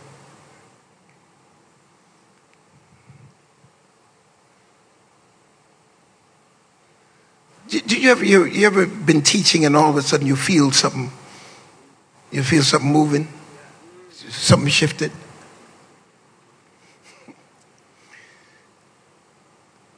People need to see God in you, not you in God. They need to see God in you. Your presentation is not to stimulate flesh. It is to operate in spirit and touch people spiritually. You ain't all that. Ain't nobody all that. God makes us look good. Are you all with me? God makes us look good. Do you know how God covers the preacher? How God deals with his mind, his thoughts? How God gives him revelatory experiences and gives him the articulation to present what God shows him so that somebody else can receive what God has shown him. God makes you look good. It ain't you. So stop feeling like you're the cat's meow and the dog's bow wow. It's God who needs the glory in your life. That's why he couldn't say who the greatest preacher was. The message will save, and the messenger can end up lost.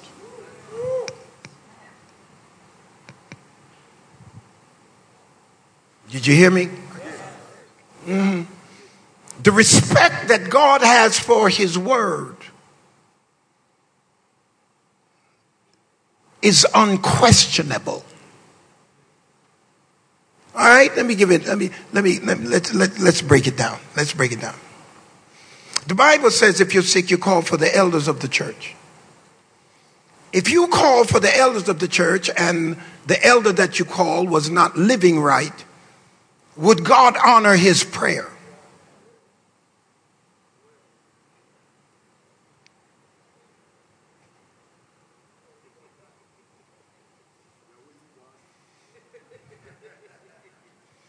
Will he honor the fact that you called for the elder without knowing the elder's character? But you did what God said. God honors his word. He don't care what that elder doing. Once you have faith to call him, he will honor his word.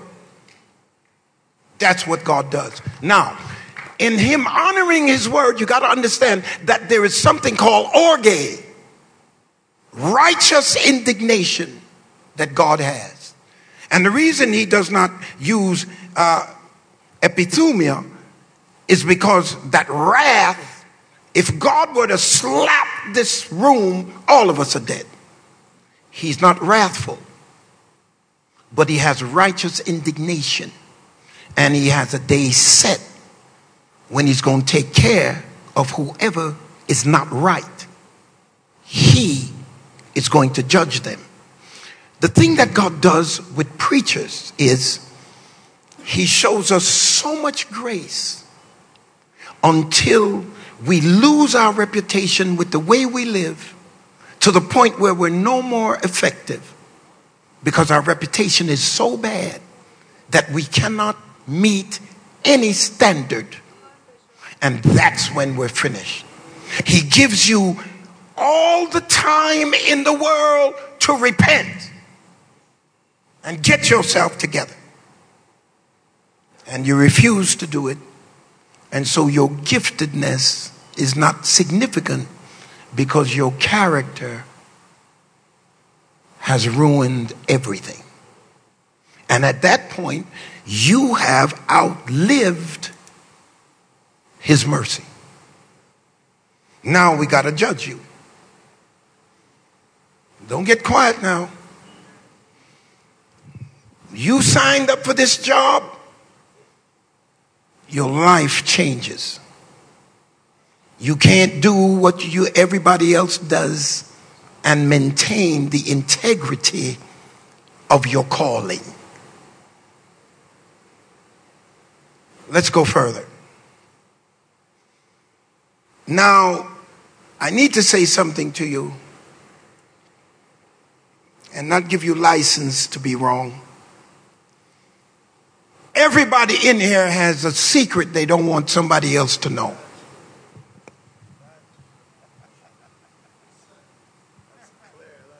I got to see the white of your eyes on this one.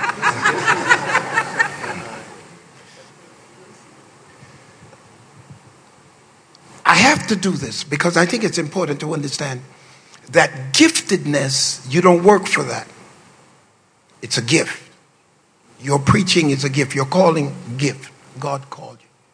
But you have to work on your character. Character is not developed overnight. You will make mistakes. You will make mistakes. Because that's all a part of the development of character, is being able to understand the mistakes that you make and move from those mistakes. Everybody needs somebody to talk to. Hear me, preachers. I had a situation years ago where I was over a particular church, and the pastor of the church was in trouble with his character. I'm a good friend of his, but he never ever told me what he was struggling with. I had to hear it by the wayside. Struggling with his character. Love to gamble. Leave the church and go on a Sunday and go somewhere gambling. And I heard where he was. And I called and I said, "Is so-and-so in there?" They said, "Yes." I said, "Give him the phone." Now, how in the world you going to be in the wrong place and take a call?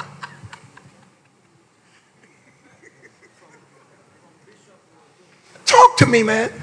You're in the wrong place and you're going to answer the phone. I said, "How do I know where you are? How do I know? You never told me you hung out here. Somebody is singing, man. Somebody is telling on you, and you got the unmitigated gall to answer the phone." Everybody needs somebody to talk to.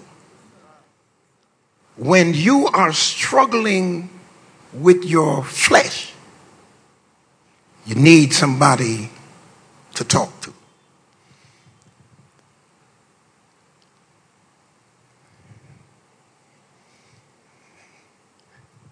Let me put another way.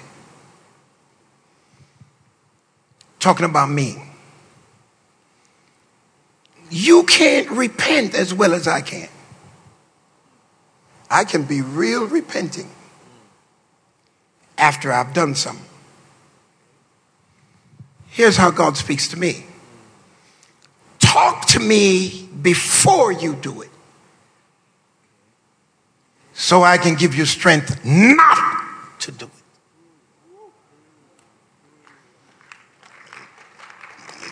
You got to understand what I'm saying. Is this, you can't talk to everybody, but you need to talk to somebody when you're struggling. Because everybody in here, when you're called to preach, you become a target. Satan wants to shut your mouth, and he'll target you. And things you thought you had power over will rise up again. And if you operate in pride, you're doomed.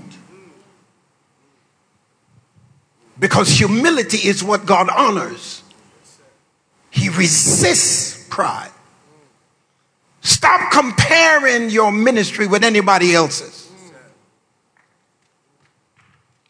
Amen. No, stop. Because the uniqueness that you have and someone else has, it can't be compared. I talk to Dixon all the time. And when Dixon gets a thought from God, and I'm saying to myself, I done read that scripture every day. How come I didn't see that?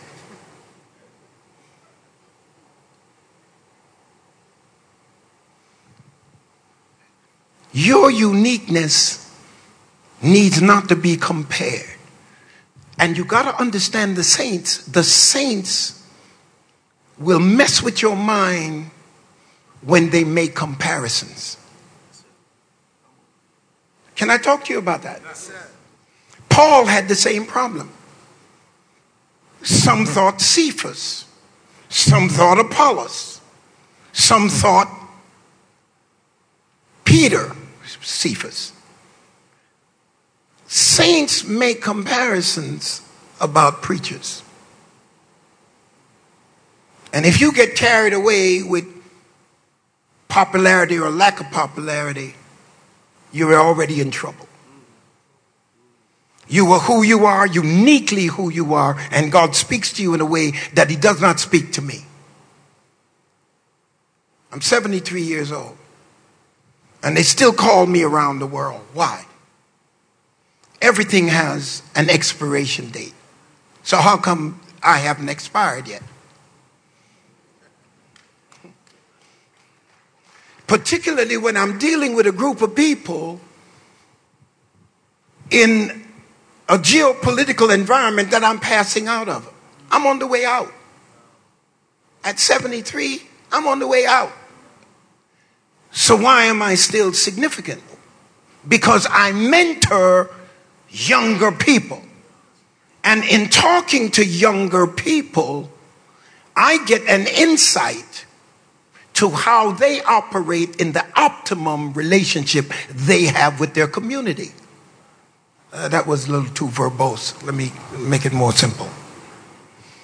When I mentor young men, I listen when I mentor.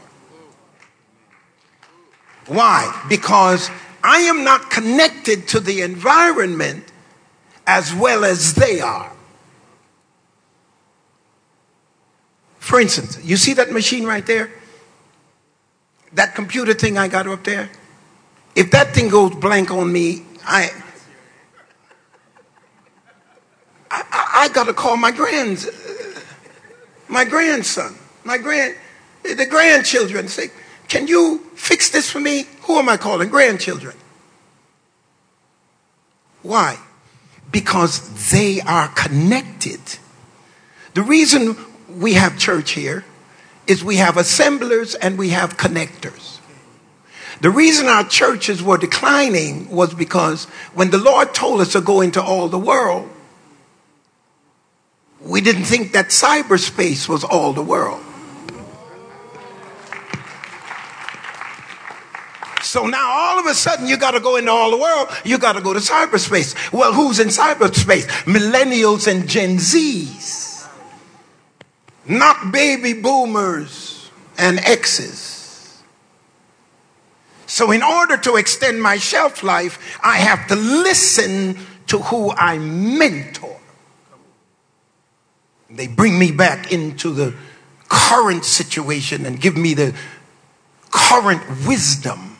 So I give them the sage old wisdom and they give me the current wisdom, so it extends my shelf life. I want you to do something. We're going to give me the next screen, but I want you to look at something else. I want you to go to 2 Timothy chapter 2. And I think it's verse 2. 2 Timothy chapter 2. I love your security bishop. I mean, they stand and they look.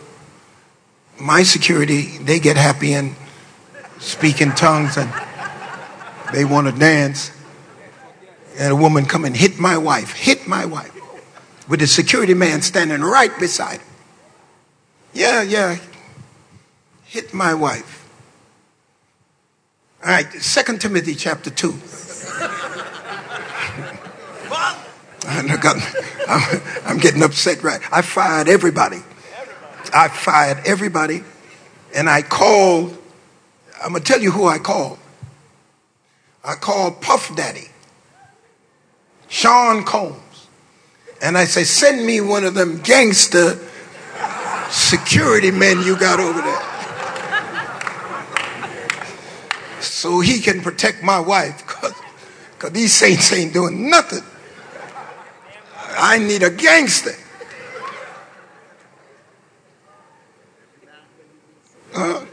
I called him up. I said, send me one of them gangsters. Read that text.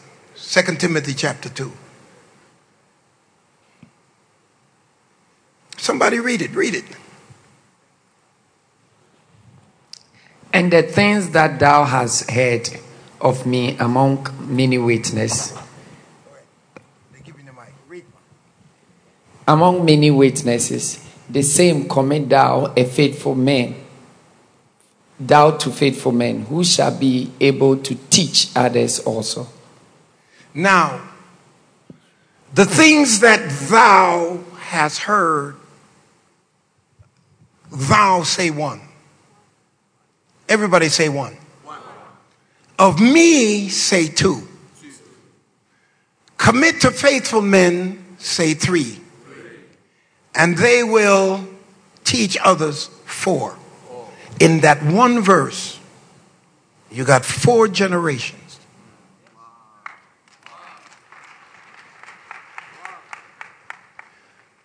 One of the problems we have is somehow we feel that we're competing with younger men and younger women in ministry.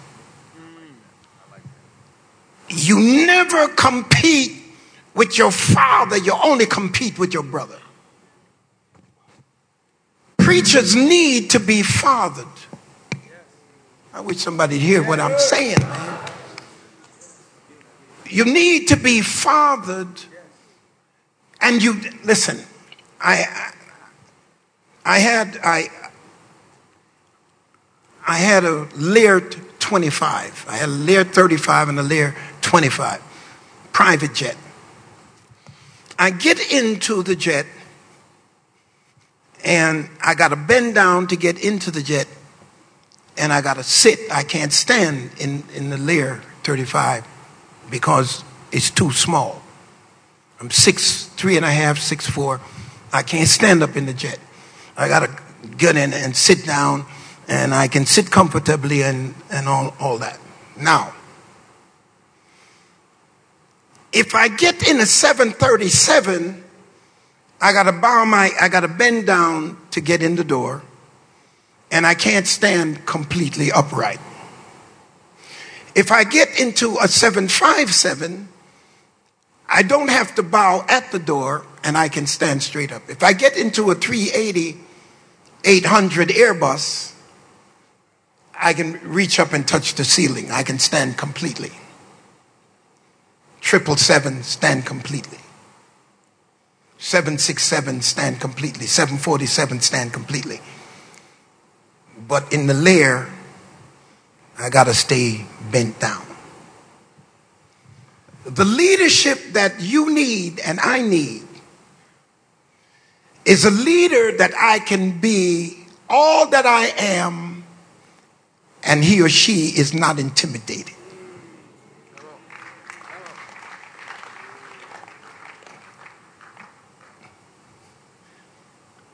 Do you understand?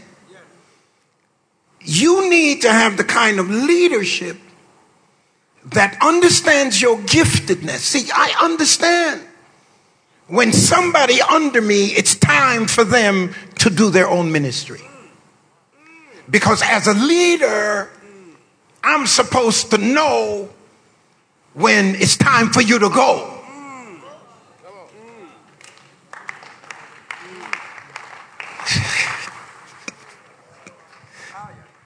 It's time for you to go because you have received from me everything that I can give you, and God is moving you to another level. I'm not competing with you. Jakes and I, we talk all the time. People say, well, Jones is better than Jakes. Jakes is better than Jones. Jones is better than Jakes. And it ain't never bothered us. Why? Because his uniqueness, his idiosyncratic conceptualization of God, I can't imitate or duplicate. I read a text and call him and say, man, I got a thought here, but you need to preach this. Because I can't preach this like you can. But here is my thought. Take it, preach it. We're not going to fight. Because we understand that God's calling on your life is so uniquely yours. But you need a leader who is not intimidated by how gifted you are. I don't want to be in a plane I got to bend down. I want to stand up. I want to be in a situation that I can stand up and be all that I am, and you're not intimidated. I'm going to tell you a secret. Whenever you have a great preacher in a church, people don't get called to preach in the church I pastor very often.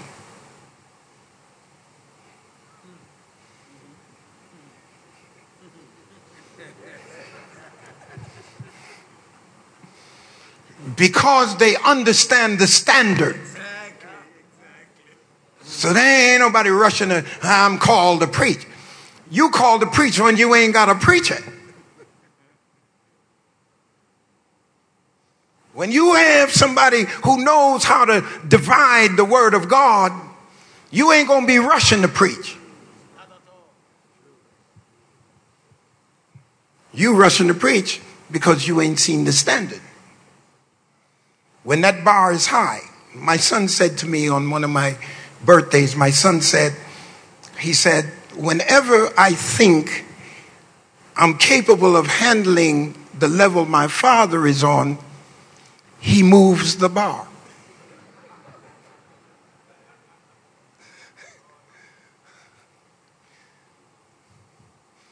Keep on moving the bar. So that when young men and young women walk into your presence, they understand that the standard that you are expecting is high. So they don't get carried away with mediocrity. They don't get carried away with the inability to convey the word of God. They say, well, Bishop, why did you use such words? I say, because the subject is lofty. The subject is great. It calls for great vocabulary. You're our communicator. You're speaking to people. So So you have to have the vocabulary that is commensurate to the subject matter that you're presenting. If you can't read, you need to learn the scripture by heart so that when you get up here, you're not fumbling over the words. Anyway, the preacher is always inferior to the message. The message is greater than you, greater than me, greater than any one of us. Let me put it another way.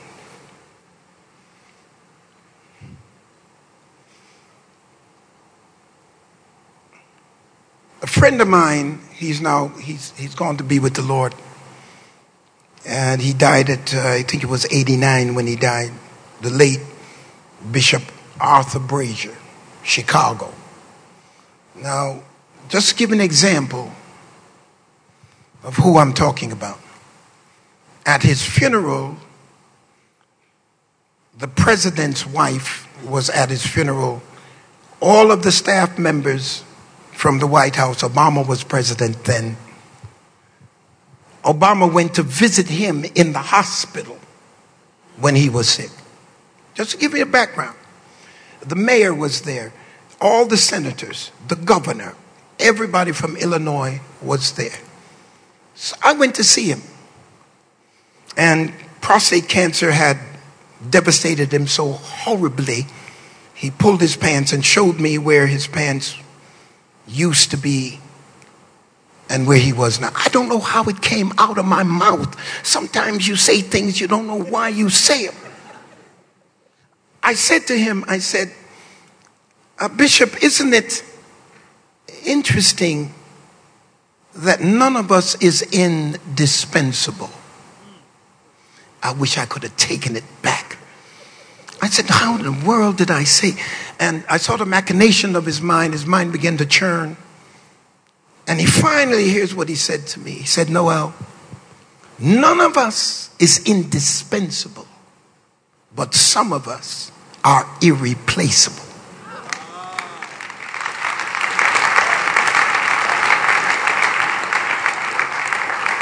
You want to live your life because you're not indispensable. Peter, James, and John would still be here if there's indispensability. But you want to live your life in ministry that you are irreplaceable. You have to take your ministry as your life. As your life. And there is no woman, there is no... Listen, of the making of beautiful women, there is no end.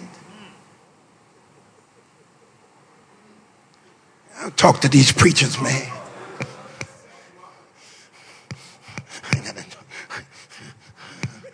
Of the making of beautiful women, there is no end. Yes, sir. You have to end it.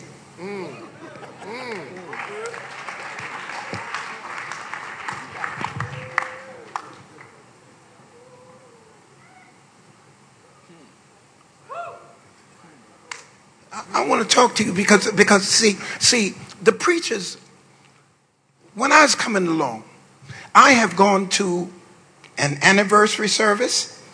I've gone to the preacher wedding anniversary service because, you know, we know how to get birthday. We know how to get an offering. We get an offering on our anniversary. We get an offering on our wedding day.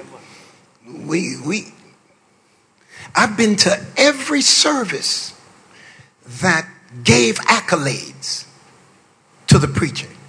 But I've never been to a service where he says, I'm celebrating because I almost lost my church because of indiscretion.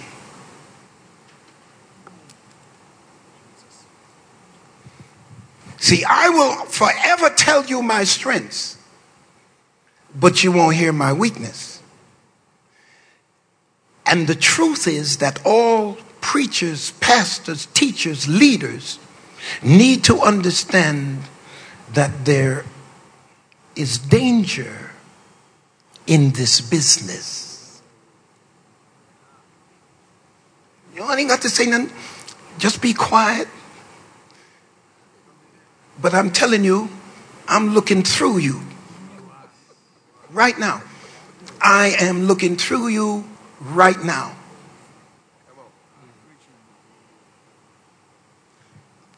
Some folks, the popularity they get because of preaching, they could never have in regular life. And if you don't understand it and don't handle it properly, it'll ruin your ministry. Of the making of beautiful women, there is no end. You have to end it.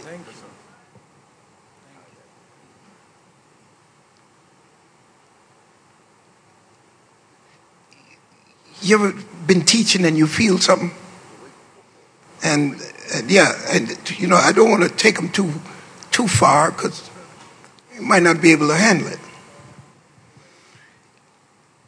Let me talk to you African men, because you all need to treat your women better anyway.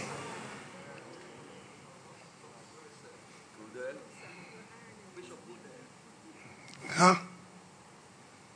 You need to understand that femininity should not be reduced because of physicality. I love you. Explain.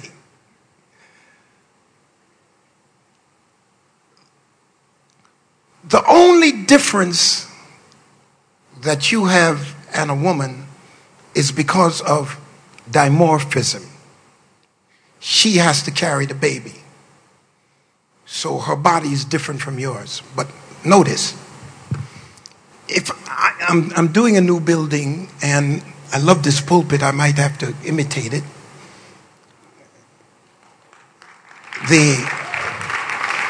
I'm doing a new building. I'm going to have an architect come and draw the plans. The architect may be a woman, may be a man. It doesn't matter, because architecture is architecture whether a female is handling it or a male. Intellectuality, cognitive energy, creativity is mental. Preaching the gospel is spiritual. So femininity does not make it any different if it's spiritual or intellectual. In other words, you are looking at her physicality, but you're not looking at her mentality. So you push her aside because she's female. But you have missed the point that her significance is not in her physicality. It's in her intellectuality, her spirituality, and who she is. Because if you check the Bible closely, you will find that no gift of the Spirit is gender driven. My God. Hear me when I tell you. Part of the problem that you're going to have is when you don't respect the woman you're with. When you don't respect your wife. Man, it's quiet up here. When you don't respect the woman you're with, you're going to have a problem. Because she is your buffer to keep you from any negative woman situation. And women and money destroys preachers more than anything. Amen. All right. Now you say, you know, when I get older, age is going to change me. All right. You're 18. And if you got any sense at all, you're 18. You don't go down the ladder past 17, and that's stretching it. You're 18, she's 17, you're going to have some trouble. Now, you're 18, you go down the ladder 1 year, but you can go up the ladder 10 or 15 years if you so decide. You can be 18, she can be 40. And you ain't got a problem. So you're getting older now, you're 28. You're 28, you can go down the ladder 12 years and go up the ladder as much as you want. Now you're 50. You can go down the ladder 20-something years. I'm 73. And 30-year-olds hit on me.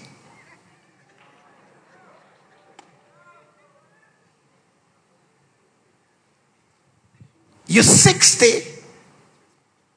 and they hitting on you and they 30. So you can go down the ladder 30 years and you can go see grandma if you choose. So when does it get better?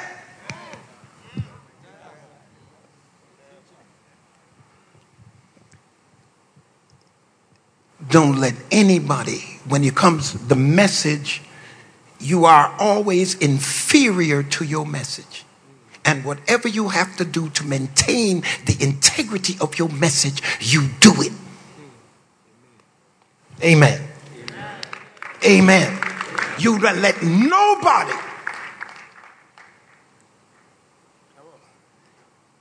I will give everybody and everything up to maintain the integrity of my message.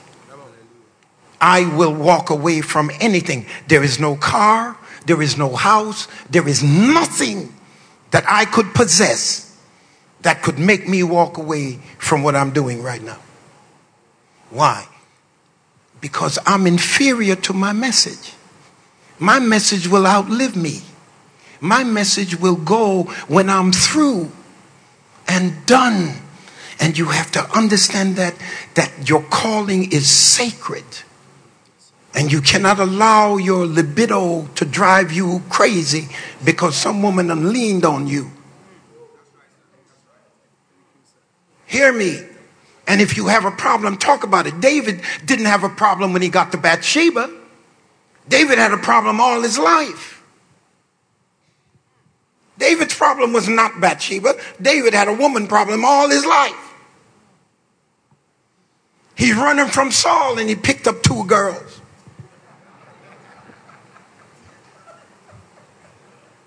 Saul is coming. Come on.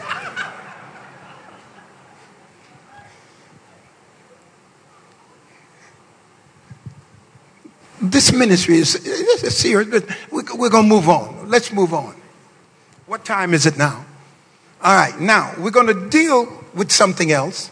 We're going to move up from the character. Now we're going to talk about content versus delivery. And you see that truck I put up there? I was driving some years ago from Longview, Texas. When I pastored in Longview, I'm going to New York. And I'm going up 65 North. And I'm coming up 65 North, and I looked in my rearview mirror. It had CB those days. You know, CB, Breaker 19 for that 18-wheeler going north on 65. I said, man, his truck, he had Bugs Bunny all over the truck. I'm doing 85. And this 18-wheeler is coming up the hill to pass me. I'm doing 85. And I'm saying, uphill, the big truck. And I'm saying, man, what are you doing? What do you have in that truck?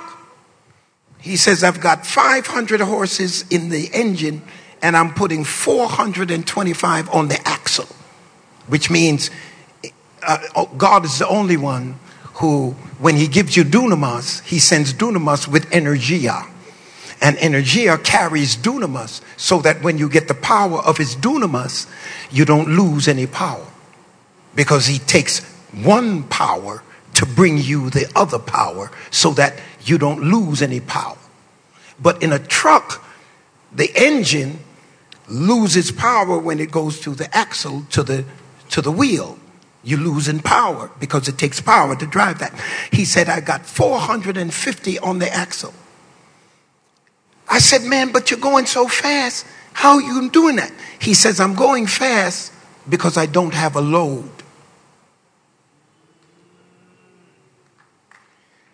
The truck was beautiful as a delivery system, but he didn't have any content.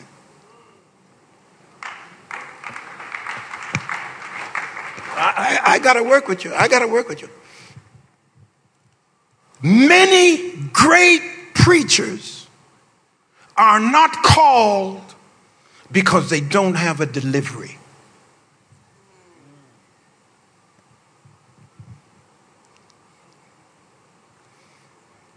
Should I say that again? You got three categories of saints that you would preach to. Three. One, who said it? They will not receive it unless a certain person said it. Two, not who said it, but how it is said. They will not receive it unless it's said a certain way. The most educated saint is not how, is not who, but what is said. All right, give you an example. I'm going to walk across the front to that step over there. I'm going to walk across to the step. That's what I'm going to do. I'm going to walk from here and I'm going to the step.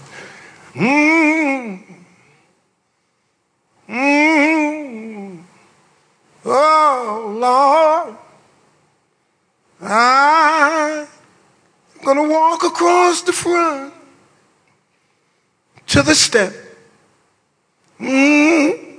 Touch your neighbor and say, neighbor, I'm walking across the front to get to the step.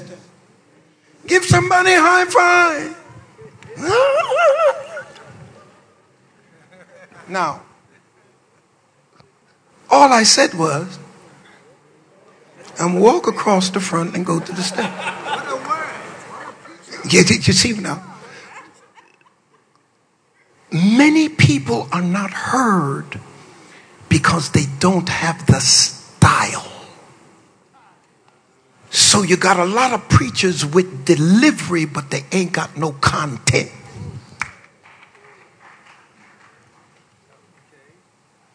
I want to talk to you here. We love to mimic who we admire, but we can only mimic the delivery because we are not exposed to how those we admire derive their content. Anybody who imitates you only imitates your style, but they can't imitate your content because they don't know how you derived your content. Some of you are trying to style your way into ministry instead of having content in ministry. The people who will appreciate you are the people who will understand that your content supersedes your delivery. Hear me. It's real important because I listen to many a man and woman preaching who are exercised in the word, deep in the word, but not popular. Because they don't have the style. Oh, heard him when he said, walk before me and be holy. Oh Lord, see me through in the time of trouble. Oh Lord. So I shake the mic. Jake's tried it one time and knocked his teeth out.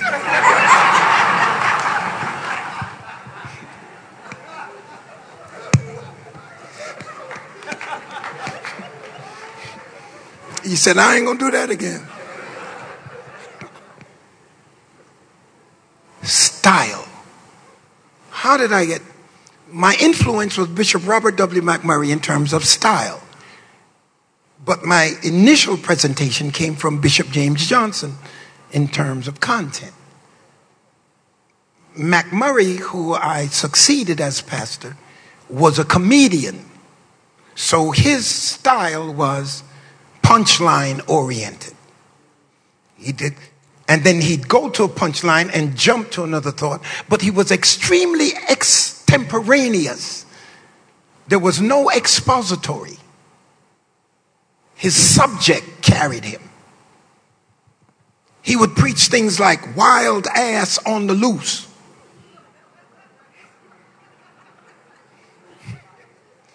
That was his subject.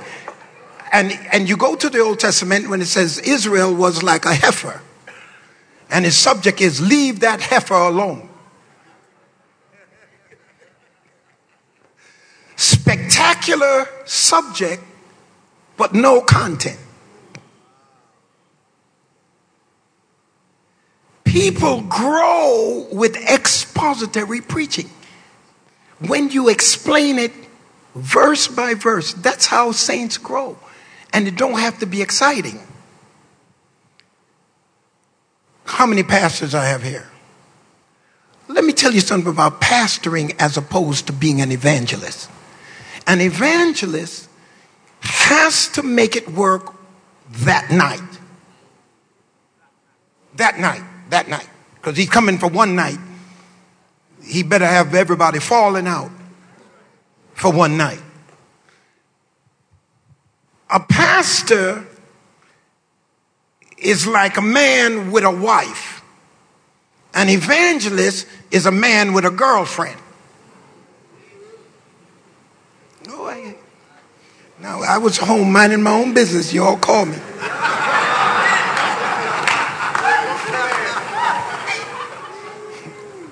Now, with a wife, you ain't got to be spectacular tonight. Hey, babe, it didn't work out so well tonight, but I'll see you tomorrow night.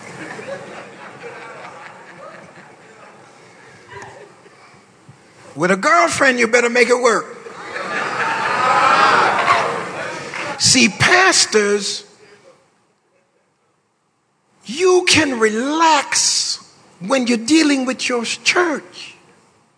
You ain't got to be spectacular, but you have to have content so that the saints will grow.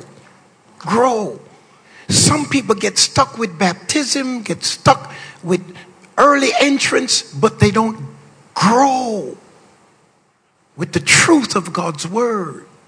Sometimes you just need to sit down and talk to the saints.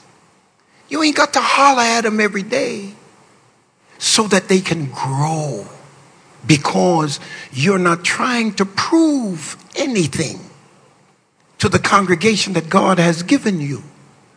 So you can take your time and come back the next week and pick up where you left off. Because saints need to grow. Style is okay, but content. Run on to the next one real quick. And I'm getting ready to quit. Now, here is my approach to an effective message. And I'm talking content. You're dealing, first of all, with general theology. Now, when you operate from a general theology point of view, you're going to have to do an historical analysis. You have to ask, why did he write this? What's the difference between him writing to the Hebrew church as opposed to the Roman church, as opposed to the church in Ephesus? What was the situation that stimulated the initial writing. There is no scripture that you will ever read that says to the church in Accra. Maybe I have the wrong Bible. But there is nothing here that says to the church in Accra. Which means that you have to do an historical analysis from a general theology point of view to see why he wrote what he wrote to the people at the time he wrote it. And that's what you call a critical analysis. Now, in every general theology, you have systematic theology. That's the second thing. Now, if you look in your Bible from a general theology point of view, and you see everything about angels, now you've got angelology. If you see everything about demons as you read through the Bible, you put it together, you got demonology. Everything about the Holy Spirit, you got pneumatology. Everything about Christ, you got Christology. Everything about God, you got theology. Everything about last days, you got eschatology. Now you're moving from what's general. So here I'm building a message from Genesis. And I'm talking about angels. I take that text, but I can add everything else about angels from anywhere in the Bible, because now I'm presenting angelology. If I'm talking about the devil, demonology, Satanology, Christology, pneumatology, soteriology. That's all systematic, because as I read through, I can take this out and say this belongs here, that belongs there, and it fortifies my message wherever I am. Now, the only other thing is word studies. And from my point of view, it's syntactical and lexical. The syntactical is me breaking down the Greek word and rebuilding the word in my own language. All right? For instance, depart from me, ye workers of iniquity. I never knew you. I thought he knew everybody. I thought he said that he knows the hair on your heads. Depart from me, I never knew you. How is that possible when he knows he's omniscient? He knows everybody. Huh? So what is he saying? I never knew you. Now you have to find the particular word that he's using. He is not using oida, which is perceptive knowledge. He oidas everybody, but he does not gnosko everybody. I know the number of your head, your hair on your head, but we don't have an experience together. And whatever experience we had was bad. So we have one word for love, but I don't love my wife the way I love my car. Man, I love my car. I love my wife. I love my dog. I love my clothes. We use one word for love. Love. But you don't love your wife the way you love your car. Huh? So the Greeks, when the fullness of time had come, what God did was he brought Jesus into play at the time when the Greek language was universal. So the Greeks have at least 4 words for love to describe the exact love. 1, phileo, brotherly love. Eros, man-woman love. Erotic, that's where the word erotic comes from.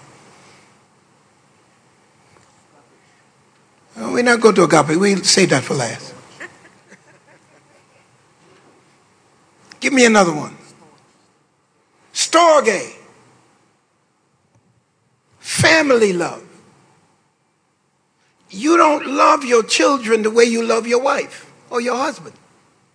And then you have agape. Agape was a word that was in Greek literature that was not used very often until Paul used it to define the love of God.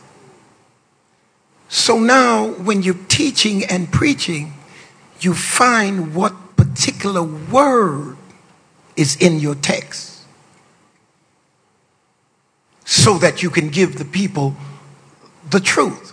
So lexical is relating to the words or vocabulary of a language. Syntactical is relating to the arrangement of words and phrases to create well-formed sentences in a language. You're going into their language and you're bringing it to your language. You follow? This way, you're telling the truth. Next one, because we're almost ready to quit. I need sleep.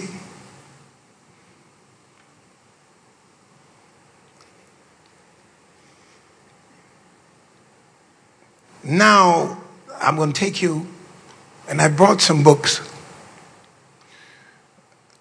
I brought a book, and I don't know, I only have, how many books do we have? 15?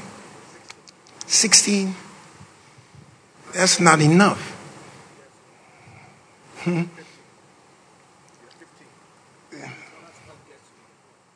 I got to give the pastor, he's got to have one. Now,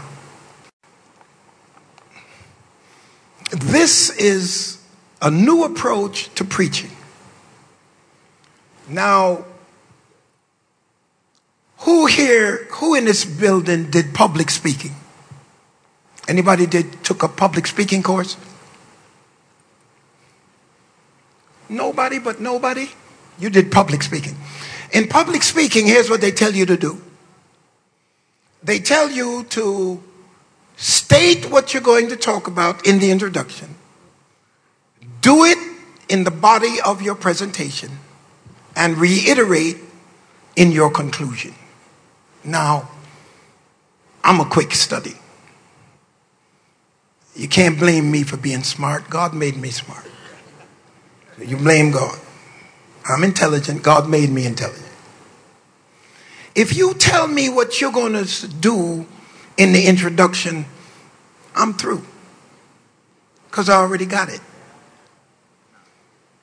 And you're going to repeat it in the body of your presentation, I'm bored. I already got it. And you're going to have the unmitigated gall to repeat it in your conclusion. I already got it. When you put it out there, I got it. I'm done. Now, the approach, the new look at the art of speaking and communicating with a view to persuade, next slide, is upsetting the equilibrium. I can make a statement in here and nobody will leave until I get done. All right? Jesus. Jesus is in Tyre and Sidon. And the woman hollers at him, says, Jesus, thou son of David, my daughter is grievously vexed with the devil. And the disciples say, send her away, because she hollereth after us. Now notice, when she said, Jesus, thou son of David, my daughter is grievously vexed with the devil, the Bible said he answered not a word. Didn't say a thing. Now, Lord, it's rude for somebody to talk to you and you not answer. The disciples said, send her away. Jesus says, but I'm not sent. Doesn't say to whom he's speaking. But I'm not sent but unto the lost sheep of the tribe of Israel. Doesn't say to who he's speaking. And she said, truth, Lord, help me. And he says, how can I take the children's bread and give it to the dogs? But it doesn't say to whom he's speaking. She worshiped and saying, help me. And he says, oh, woman. Now he's talking to her. Now, I'm going to open up my subject, and my subject today is, I'm going to open up and tell you, Jesus is the problem in the text. Ain't nobody going home until I explain that.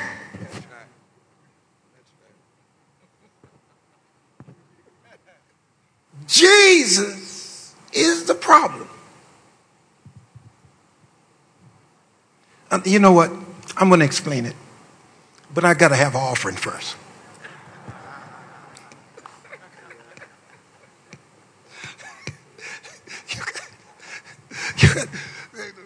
This is my prophet, right? So my prophet always, when we're talking, sometimes we're talking on the phone. He's at home in Houston, I'm in LA, and he drops a nugget on me. And I send him a Zelle. I send him a Cash App. Oh yeah, he dropped a nugget on me, man. I sent him some money. Because he'll tell you that the prophet, you got to sow into the prophet. You got to sow into the prophet's anointing. So I sent him a Cash App. Here's what he says. He said, now, you know, I just dropped a nugget on you. Now, if Bishop Jake said it, everybody would be falling out. So, Jesus did something he told his disciples not to do. He told them, enter not in the way of the Samaritans. Don't go to the Gentiles, but go rather to the lost sheep of the house of Israel. And Jesus shows up in Tyre and Sidon. Now he is being bombarded with a horizontal request that is conflicting with his vertical mission. But I'm not sent but unto the lost sheep of the house of Israel. Now you know what my subject is? When grace suspends the rules.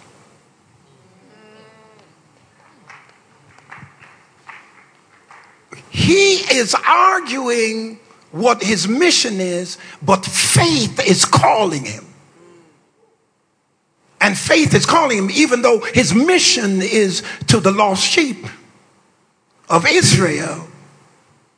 He cannot ignore the faith that's taking him out of his mission. Do you understand me? Let me put it another way. There are times when pastors have to change directions because God leads you a certain way for a certain time, and then he moves you in another direction. One of the problems that pastors have when it comes time to make that move is the people who have become complacent with the previous move of God until they don't want to make the next move, and they will remind you of what you said 15 years ago. So now you're stuck. But Jesus showed me that there are times when God suspends the rules in order to extend grace.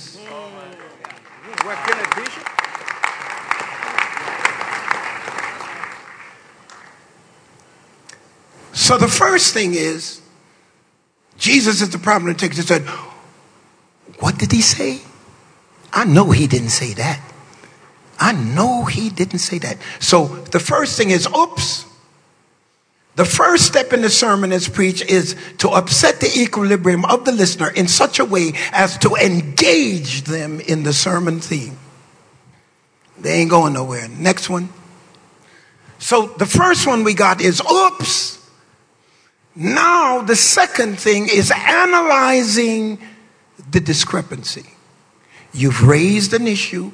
Now my Baptist boys call that arguing the text.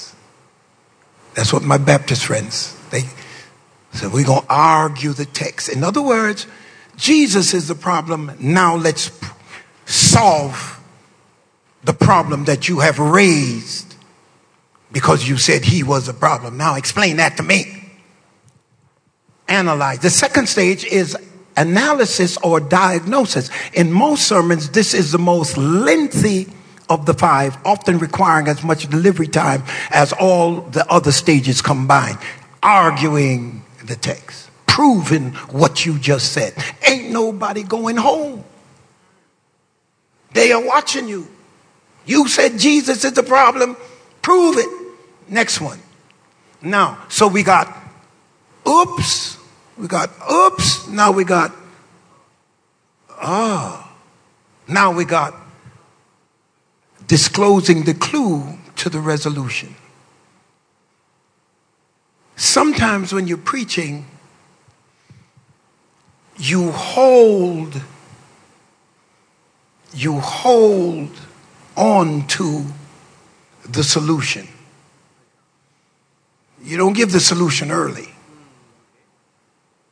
Now they got to follow you. Now if you got a smart congregation, they can see where you're going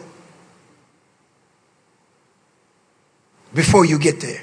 They can see where you're going. But you hold it. Now I will take a subject and hold the subject.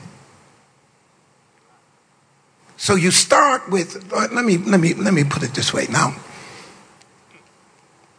I'm going to deal with the issue of the omniscience and the power of God.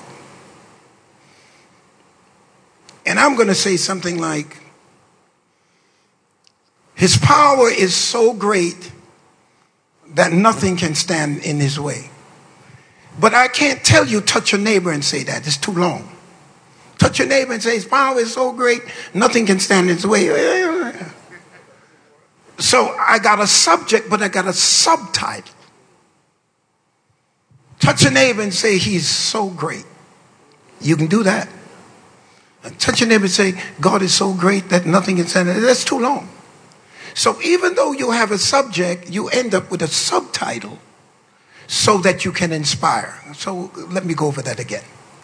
In preaching, my preaching is information, instruction, and invigoration.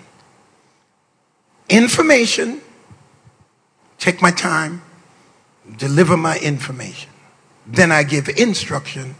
Then I give inspiration. You follow me? Now, many of us go to inspiring before we inform.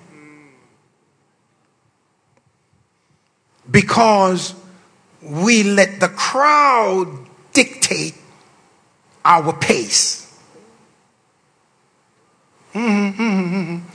Because in many instances, we want the people to fall out and people to pass out and shout and jump so that we can feel good about what we did. So we are concerned about style instead of substance. Because when you really lay in information, people have to think about it. Let me go another way. Most of us are storytellers. So most of us preach from the Old Testament.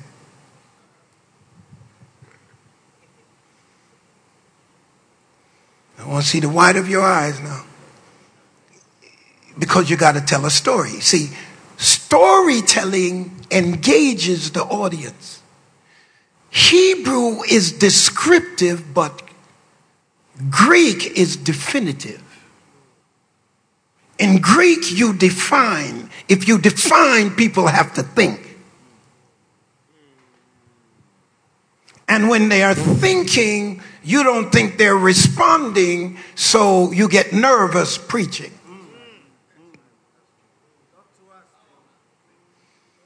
So you got to tell a story. I was preaching, I made the mistake. I was in Switzerland, and I was preaching, and they were interpreting in 4 different languages: German, French, Swiss, English. I mean, it was a mess. And I didn't tone down my vocabulary, which I should have shut my vocabulary down and make it for 7th or 5th grade. So while I'm preaching, I said something, and the interpreter just stopped. I said, "What's going on?" I don't know how to say that word in our language. You follow me? So I learned a lesson. I learned a lesson. I said, "Man, you got to bring the thing down, man. Because at the end of the day, it's not esoterical. You want people to hear. You want them to know what you're saying. So you get caught up in your own, intoxicated with the exuberance of your verbosity, but then nobody know what you're talking about. So what good is that?" You see, many times we go to inspiration before we give information. Here is why. The choir sings, the people are excited, and you get up to preach. So you feel you got to get up on the same level that the choir was singing, but then you ain't fit enough. See, another thing about preaching is you got to be fit. Amen. No, seriously, you got to be fit. You can't be eating all the time of night. And the Lord said, "Oh, He brought me out." Man, you scaring me, man. Well, you're going to drop dead any minute. See, first of all, you don't need to be dragging it across your throat because you're going to end up hoarse. Take a clean breath. And He brought me out with a mighty hand. You're not dragging.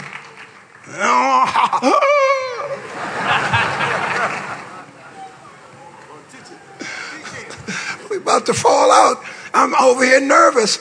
I'm saying, "Yo, pray for the preacher. He's dragging. What is wrong?" Clean breath.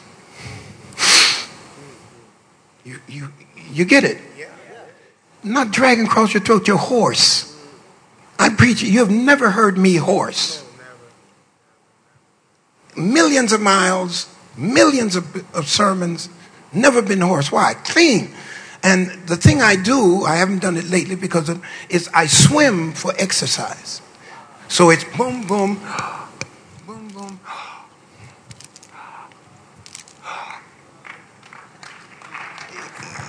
You see, when this thing is your life, it's your life. You can't tell me you're a preacher and don't like the Bible. You can't tell me you're a preacher and don't like people. You can't stand the saints. Talk to me now.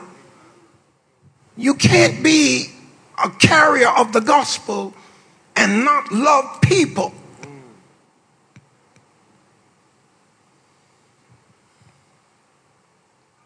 What time is it? Because I go till tonight.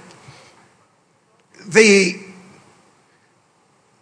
disclosing the clue to the resolution is aha. Oops. Oh. Aha. Now you're beginning to see what he opened with to grab your attention, now he analyzes it and he breaks it down so that you can understand where he's going. So you go from, oops, go to the next one real quick, and we're going to close. Now, then you go to experiencing the gospel. This is all now inspiration. Diagnosis before treatment, interpretation before application. Now, I argue a whole lot with Bishop McClendon, Clarence. And Clarence says all the time, well, you got to have a fresh word.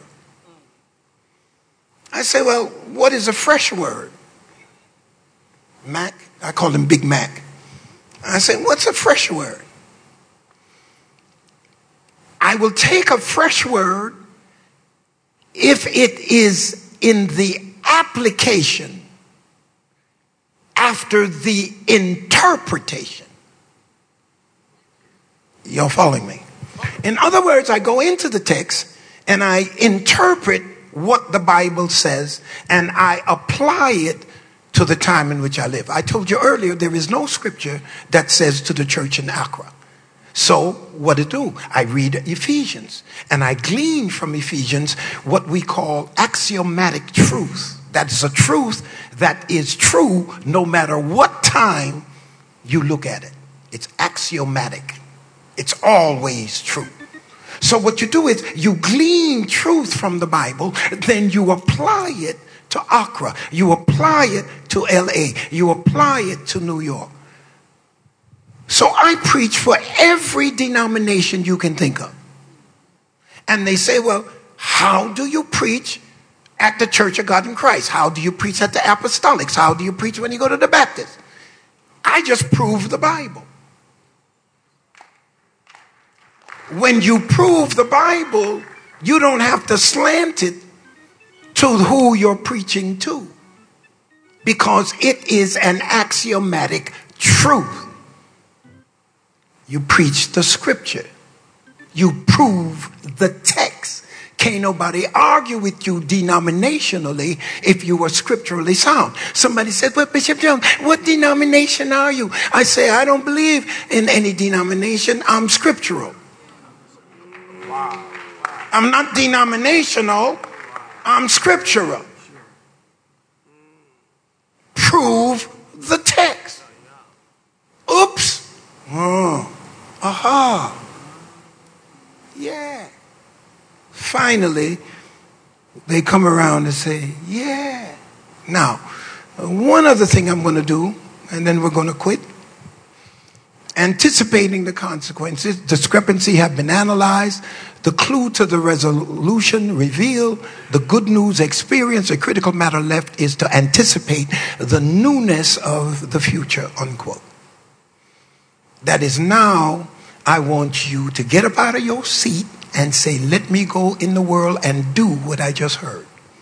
I want you to be so excited at the end that you want an opportunity to express what God has put in your spirit. Now I'm going to do one other thing. Move to the next. How do you build a library?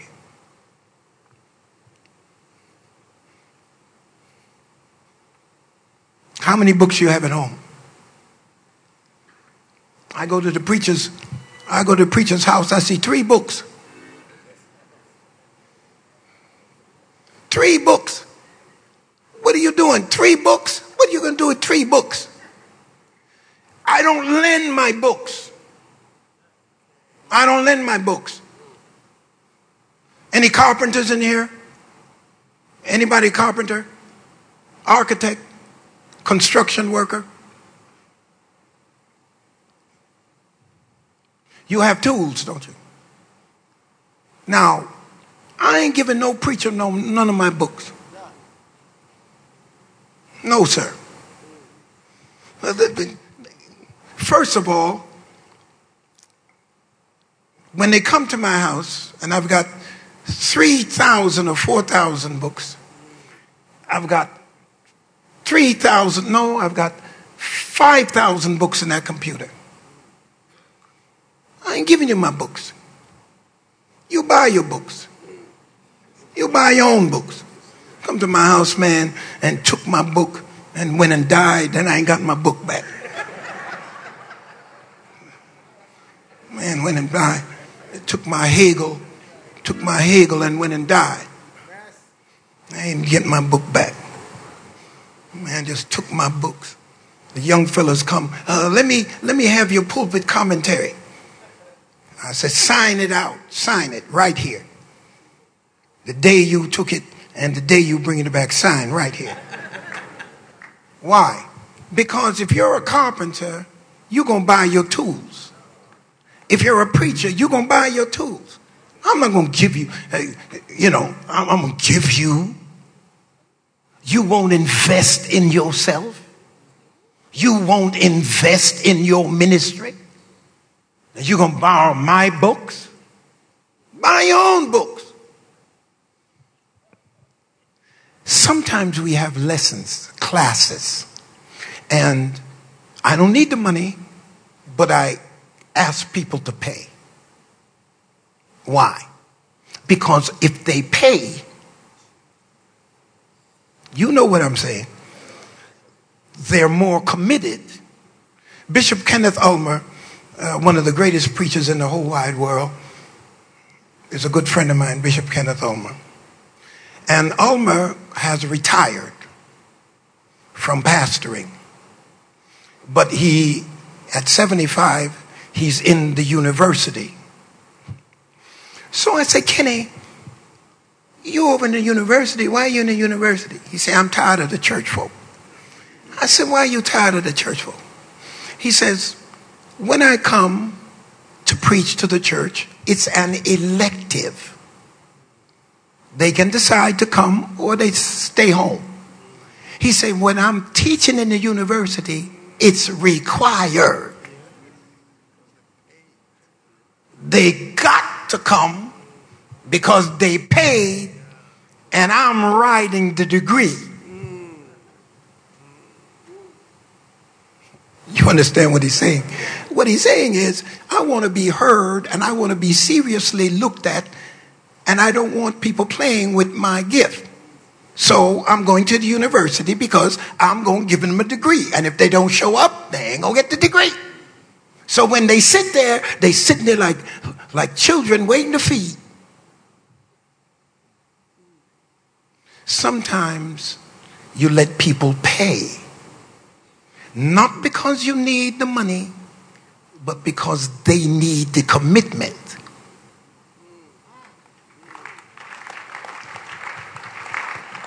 You understand? So I'm not giving you my books. Buy them. Go buy your books. I'll tell you what to buy, and you go buy it. But I'm not giving it to you because you need to invest in your own ministry. Now, we're going to go further. How do I build a library?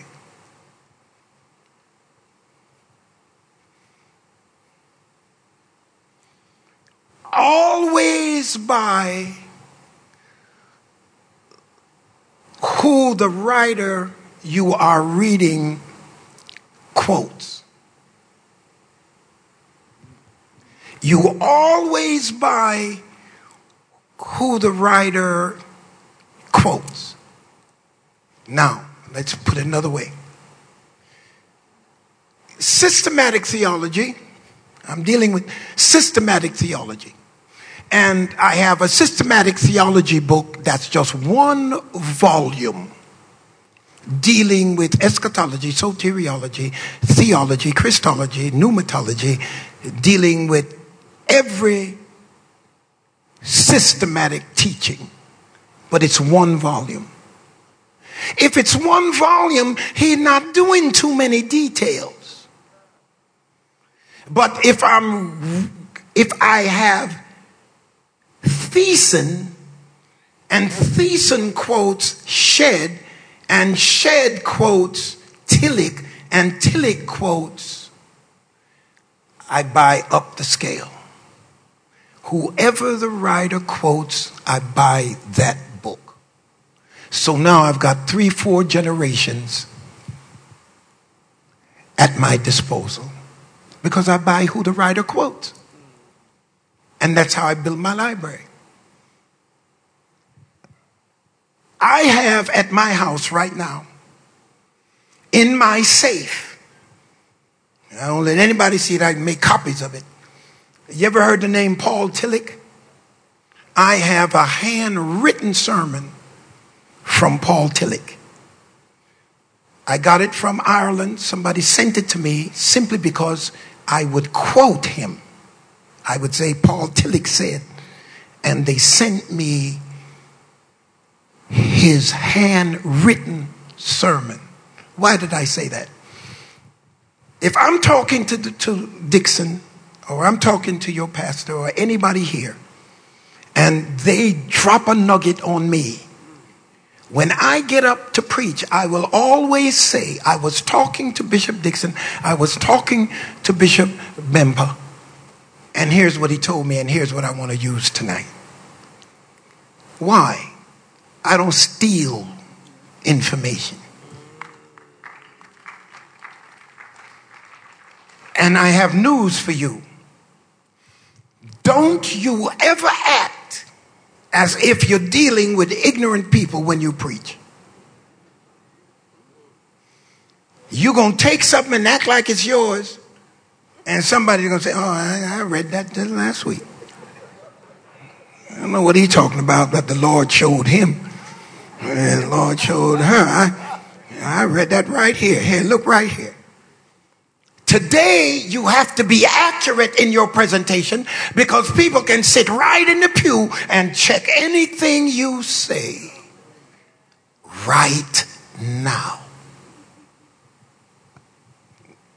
You ain't getting over on nobody.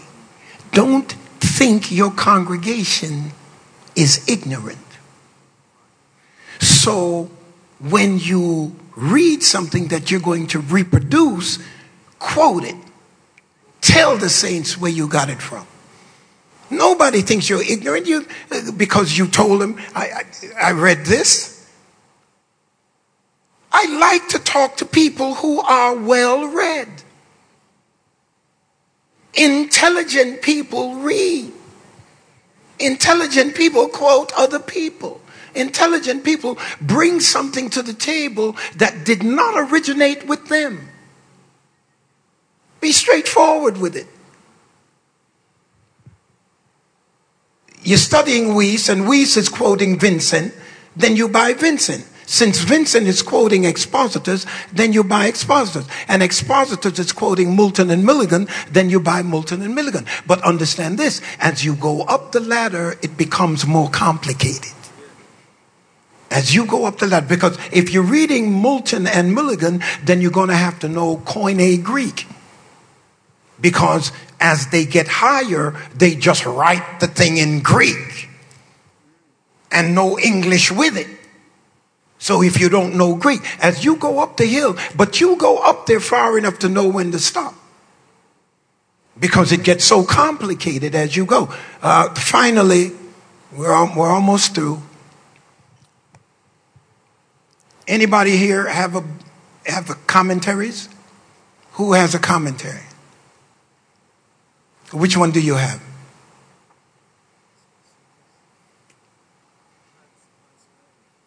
You have Matthew Henry. What do you have? He has Matthew Henry. Now, I use this as an example. You have Fawcett, Jameson, Brown, and one volume for the whole Bible. Matthew Henry, 6 volumes for the whole Bible.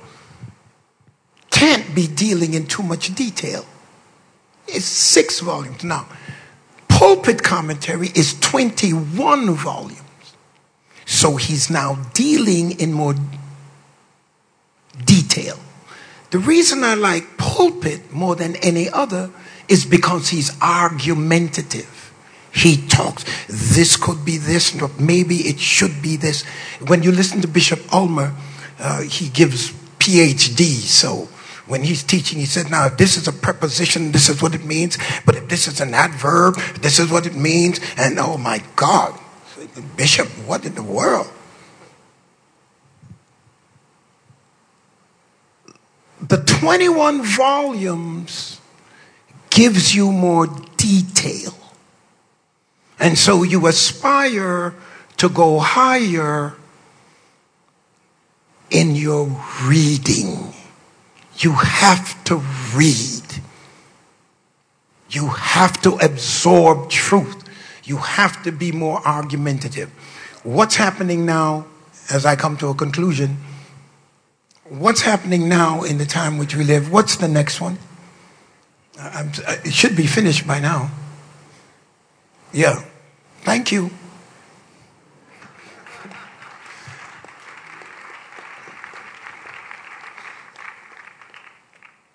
I wanted to be a pilot. And when I got called to preach at 19, my father said, leave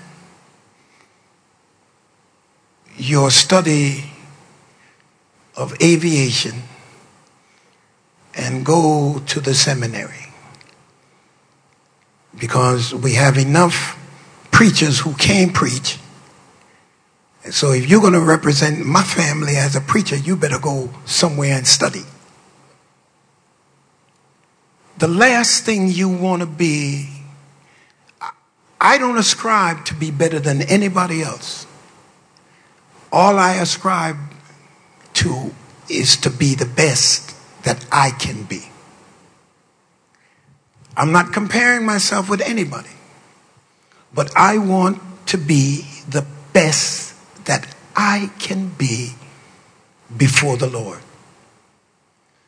That should be where you are. You don't want to compare yourself with anybody. You just need to be the best that you can be. And I promise you, the best that you can be is good enough. Hear me.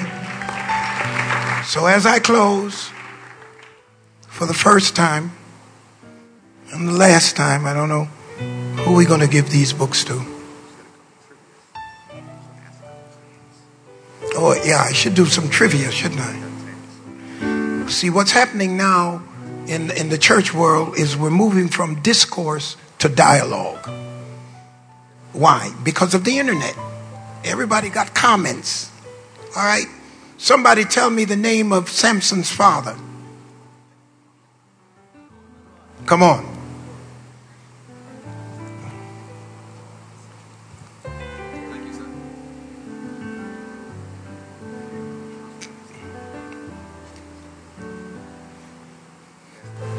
Ask a question.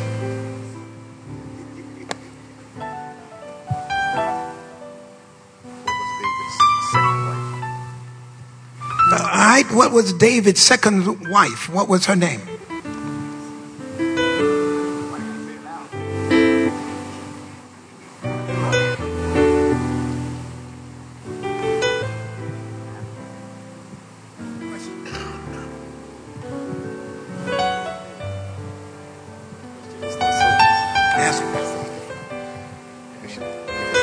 No, I don't.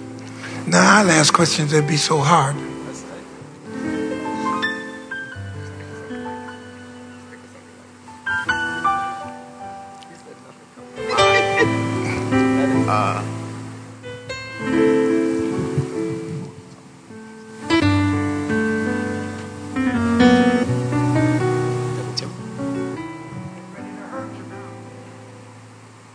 Who is Ehud?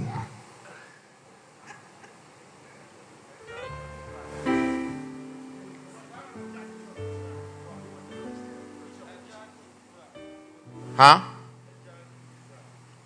What book is that in? You don't have a choice. What did you say? You also said. Dr. Bimpa, you can ask the question. Those of you who came from far, okay, you're not from Accra, you flew in. I'm going to give the next one to somebody that flew in. How old is Bishop Jones? You can say it. No. You can say it. No.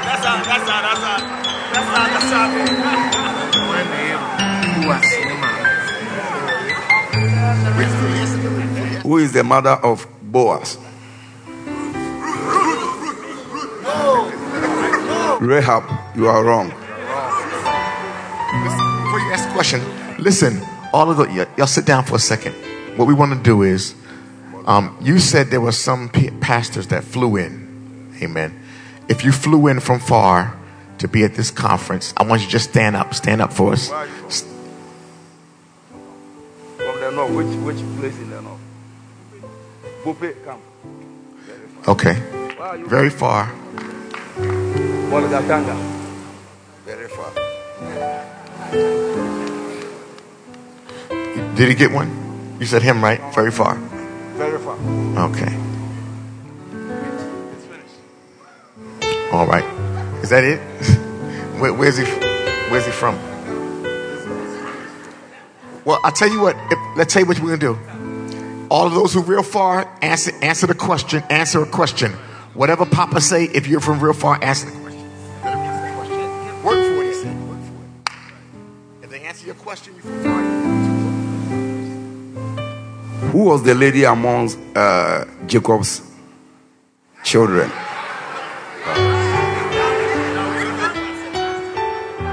What was the name of Bishop Noel's church? This man got it. Yes, give it to him. What was the name of Bishop Jones's wife? This one.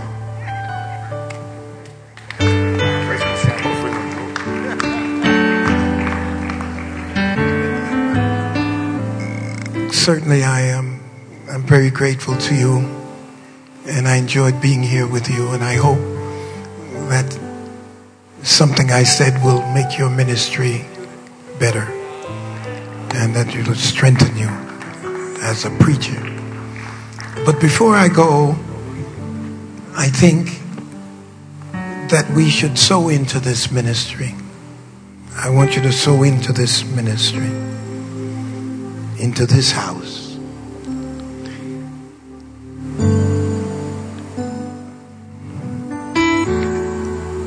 I don't know what your currency is like.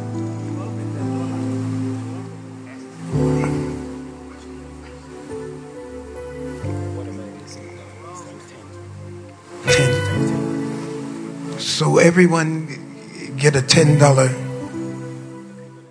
equivalent to $10 in your hand now. 100 what? 120 CDs. How many can give 120 CDs? Let me see your hands. And Zelle, Cash App, could you put on the board? Put on the screen.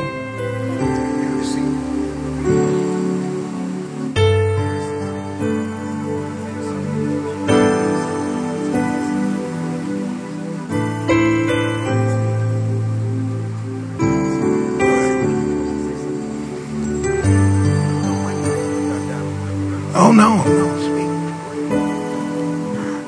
I think that maybe because he doesn't understand our currency, what he's given, you know, you can give far more.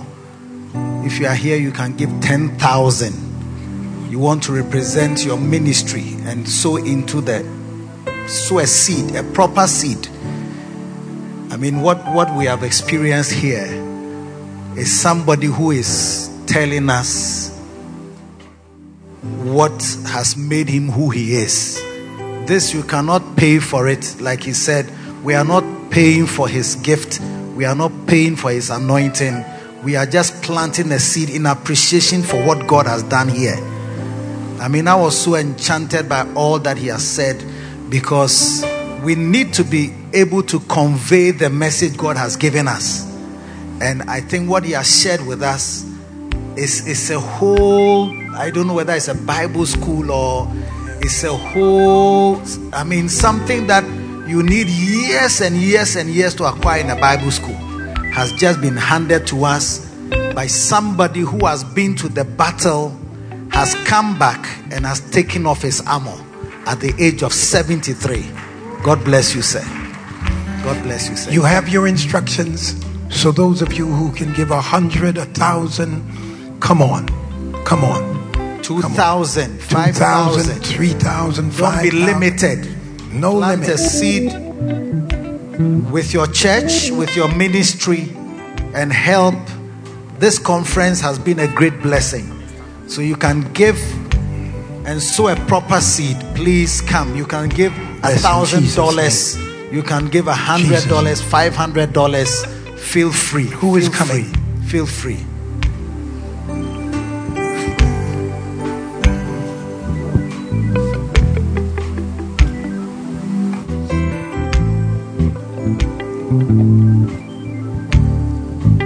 Bless you, bless you.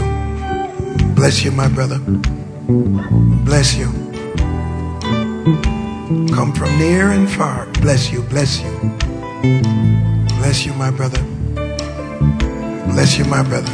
In the name of Jesus, bless my brother. Bless you. In the name of Jesus, bless you, bless you. Bless you, bless you.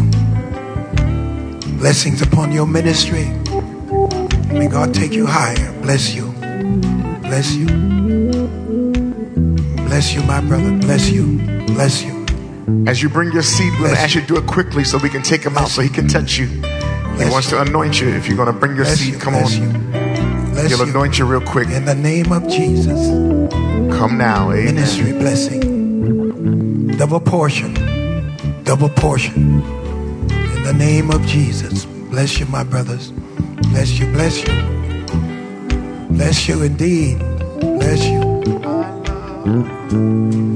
Bless you. Bless you. Survive. I won't harm you. Bless you. With the words from my mouth. Bless you. Hey, Yanabasha. In the name of Jesus. Blessings on your life. Blessings. I'll pray for you. Bless you. Bless you. You pray. Bless you. For Bless. me. I love. Bless. I need you to Bless you. survive. I won't harm Bless you. you. Hey, With Yanabasha. words from my mouth. I love. God bless you. Blessings upon your ministry. I'll On your pray for ministry. you. Blessing. Bless You you. pray for me. Blessing. Blessing. I Blessing. really love you, God. Bless you. Bless you. Bless. Sir. I won't Hey. harm you. With the words from my mouth. I love. Bless you. Bless you. Bless you. I'll pray for you. Pray Hey, Yanabasha. In the name of Jesus. I love you. I bless you. I need you to survive. I won't harm you. I won't. Were the words of my mouth. Words. I love you. Bless. Hey. Bless you. Bless you. I'll pray for Ah, glory. Glory. you. You pray for me. Fresh anointing. I love you. Double anointing. Fresh anointing. Need you. I won't. Hey. I won't harm you. I love you. Bless you. Bless you. Bless you. Survive. I'll pray For you. You pray for me. I love Bless you, my brother. I need you to survive. I won't harm you. Hey, Were the words of my mouth. I love you. bless you. I need. Bless you. Bless you. I pray for you. Bless you. Hey. Pray for me. Bless you, my brother. Bless. I love Special anointing. I need you to survive. I won't harm you. I won't. Bless. With words of my mouth. From my mouth. From my mouth. Bless you. Hey. Hey. I pray for you. Hey.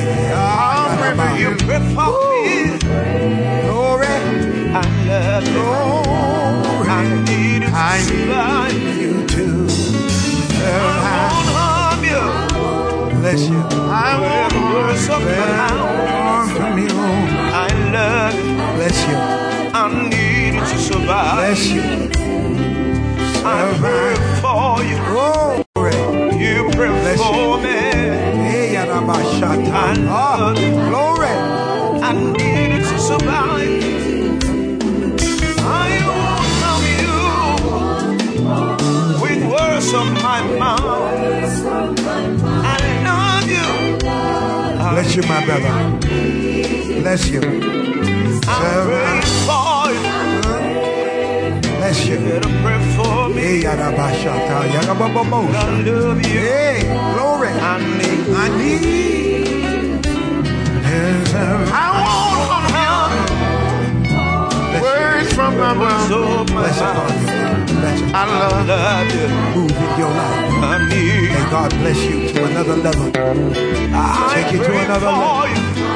Hey, Yarabashata. Pray Yarababamosha. for me. I love you. I need you to survive. Bless you. Bless you. I Bless you. won't harm you. Bless you. Bless The you. words of my mouth. Bless you. I love you. Bless you. Bless you. I need you to survive. The blessings be upon you. May God move in a I rich way. pray. No weapon formed against you shall prosper. No weapon. No weapon. No weapon. Hey, Yarabashata. Oh, glory. I won't harm you with words of my Hallelujah. mouth. Bless you. I love you. Anointing. I need. Double anointing. Bless your name. If you're Bless bringing you, your bless seed, you. come. He said, Bless if you, you're bringing your bless you, seed, bless he's going to touch you real quick. In the name of quickly. Jesus. Hey, Yarabashata. Move by your Come on, power. drop your seed, make it quick. Special anointing on his life. We want to get him some rest. He'll be Let back every gift tonight. move. Listen. If for some reason we don't make it, we'll be back tonight. Name of He will be Jesus. back tonight. We want to get him Glory to some God. rest. Bless you. Amen. Ah, Yarabasha. In the name I'll of stay. Jesus. I'll stay Claim gifts, miracles, for me. signs and wonders. In the I name of need Jesus. In the name of Jesus. I won't harm you. Harm you. With words of In the name of Jesus. Hallelujah. I need. In the name of Jesus. Yes, bless. Bless again. In the name of Jesus. The victory right now. In the name of Jesus. I love. In the name of Jesus. I need you. Hey, ministry blessings. Ministry blessings. Ministry. With words Strengthen. of my mouth. See him through. Hey, Adam. Need All right. To survive. Let me help In the you. name of Jesus.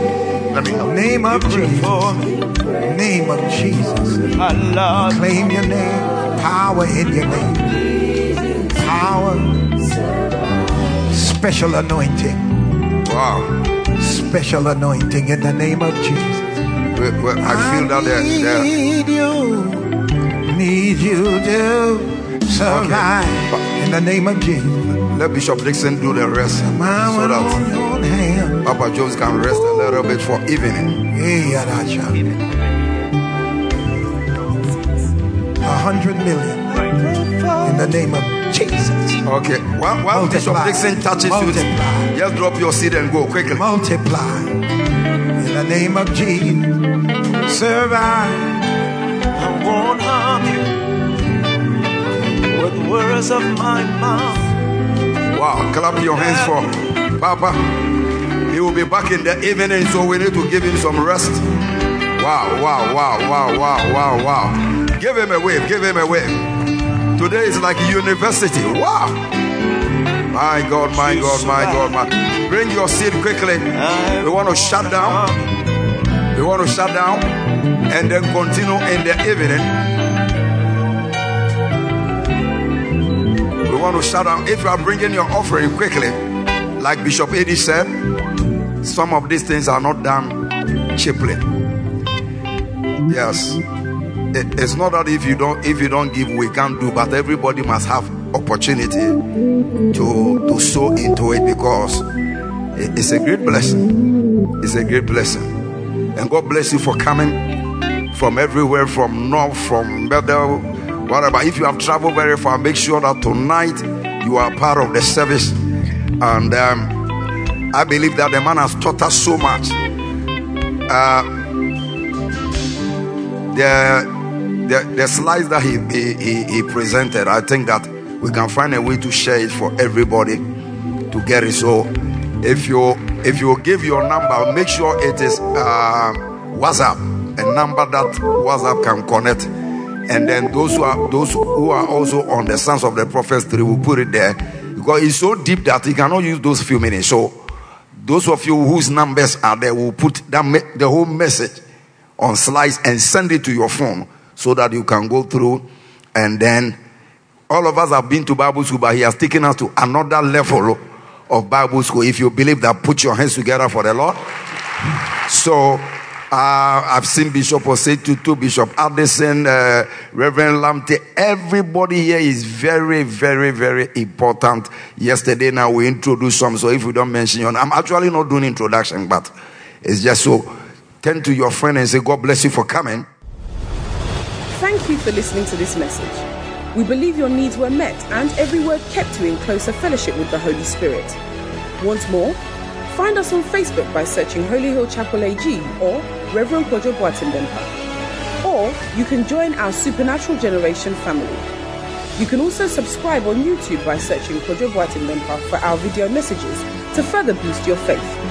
We look forward to hearing your testimony through any of our social media handles on Facebook, Instagram, or Twitter.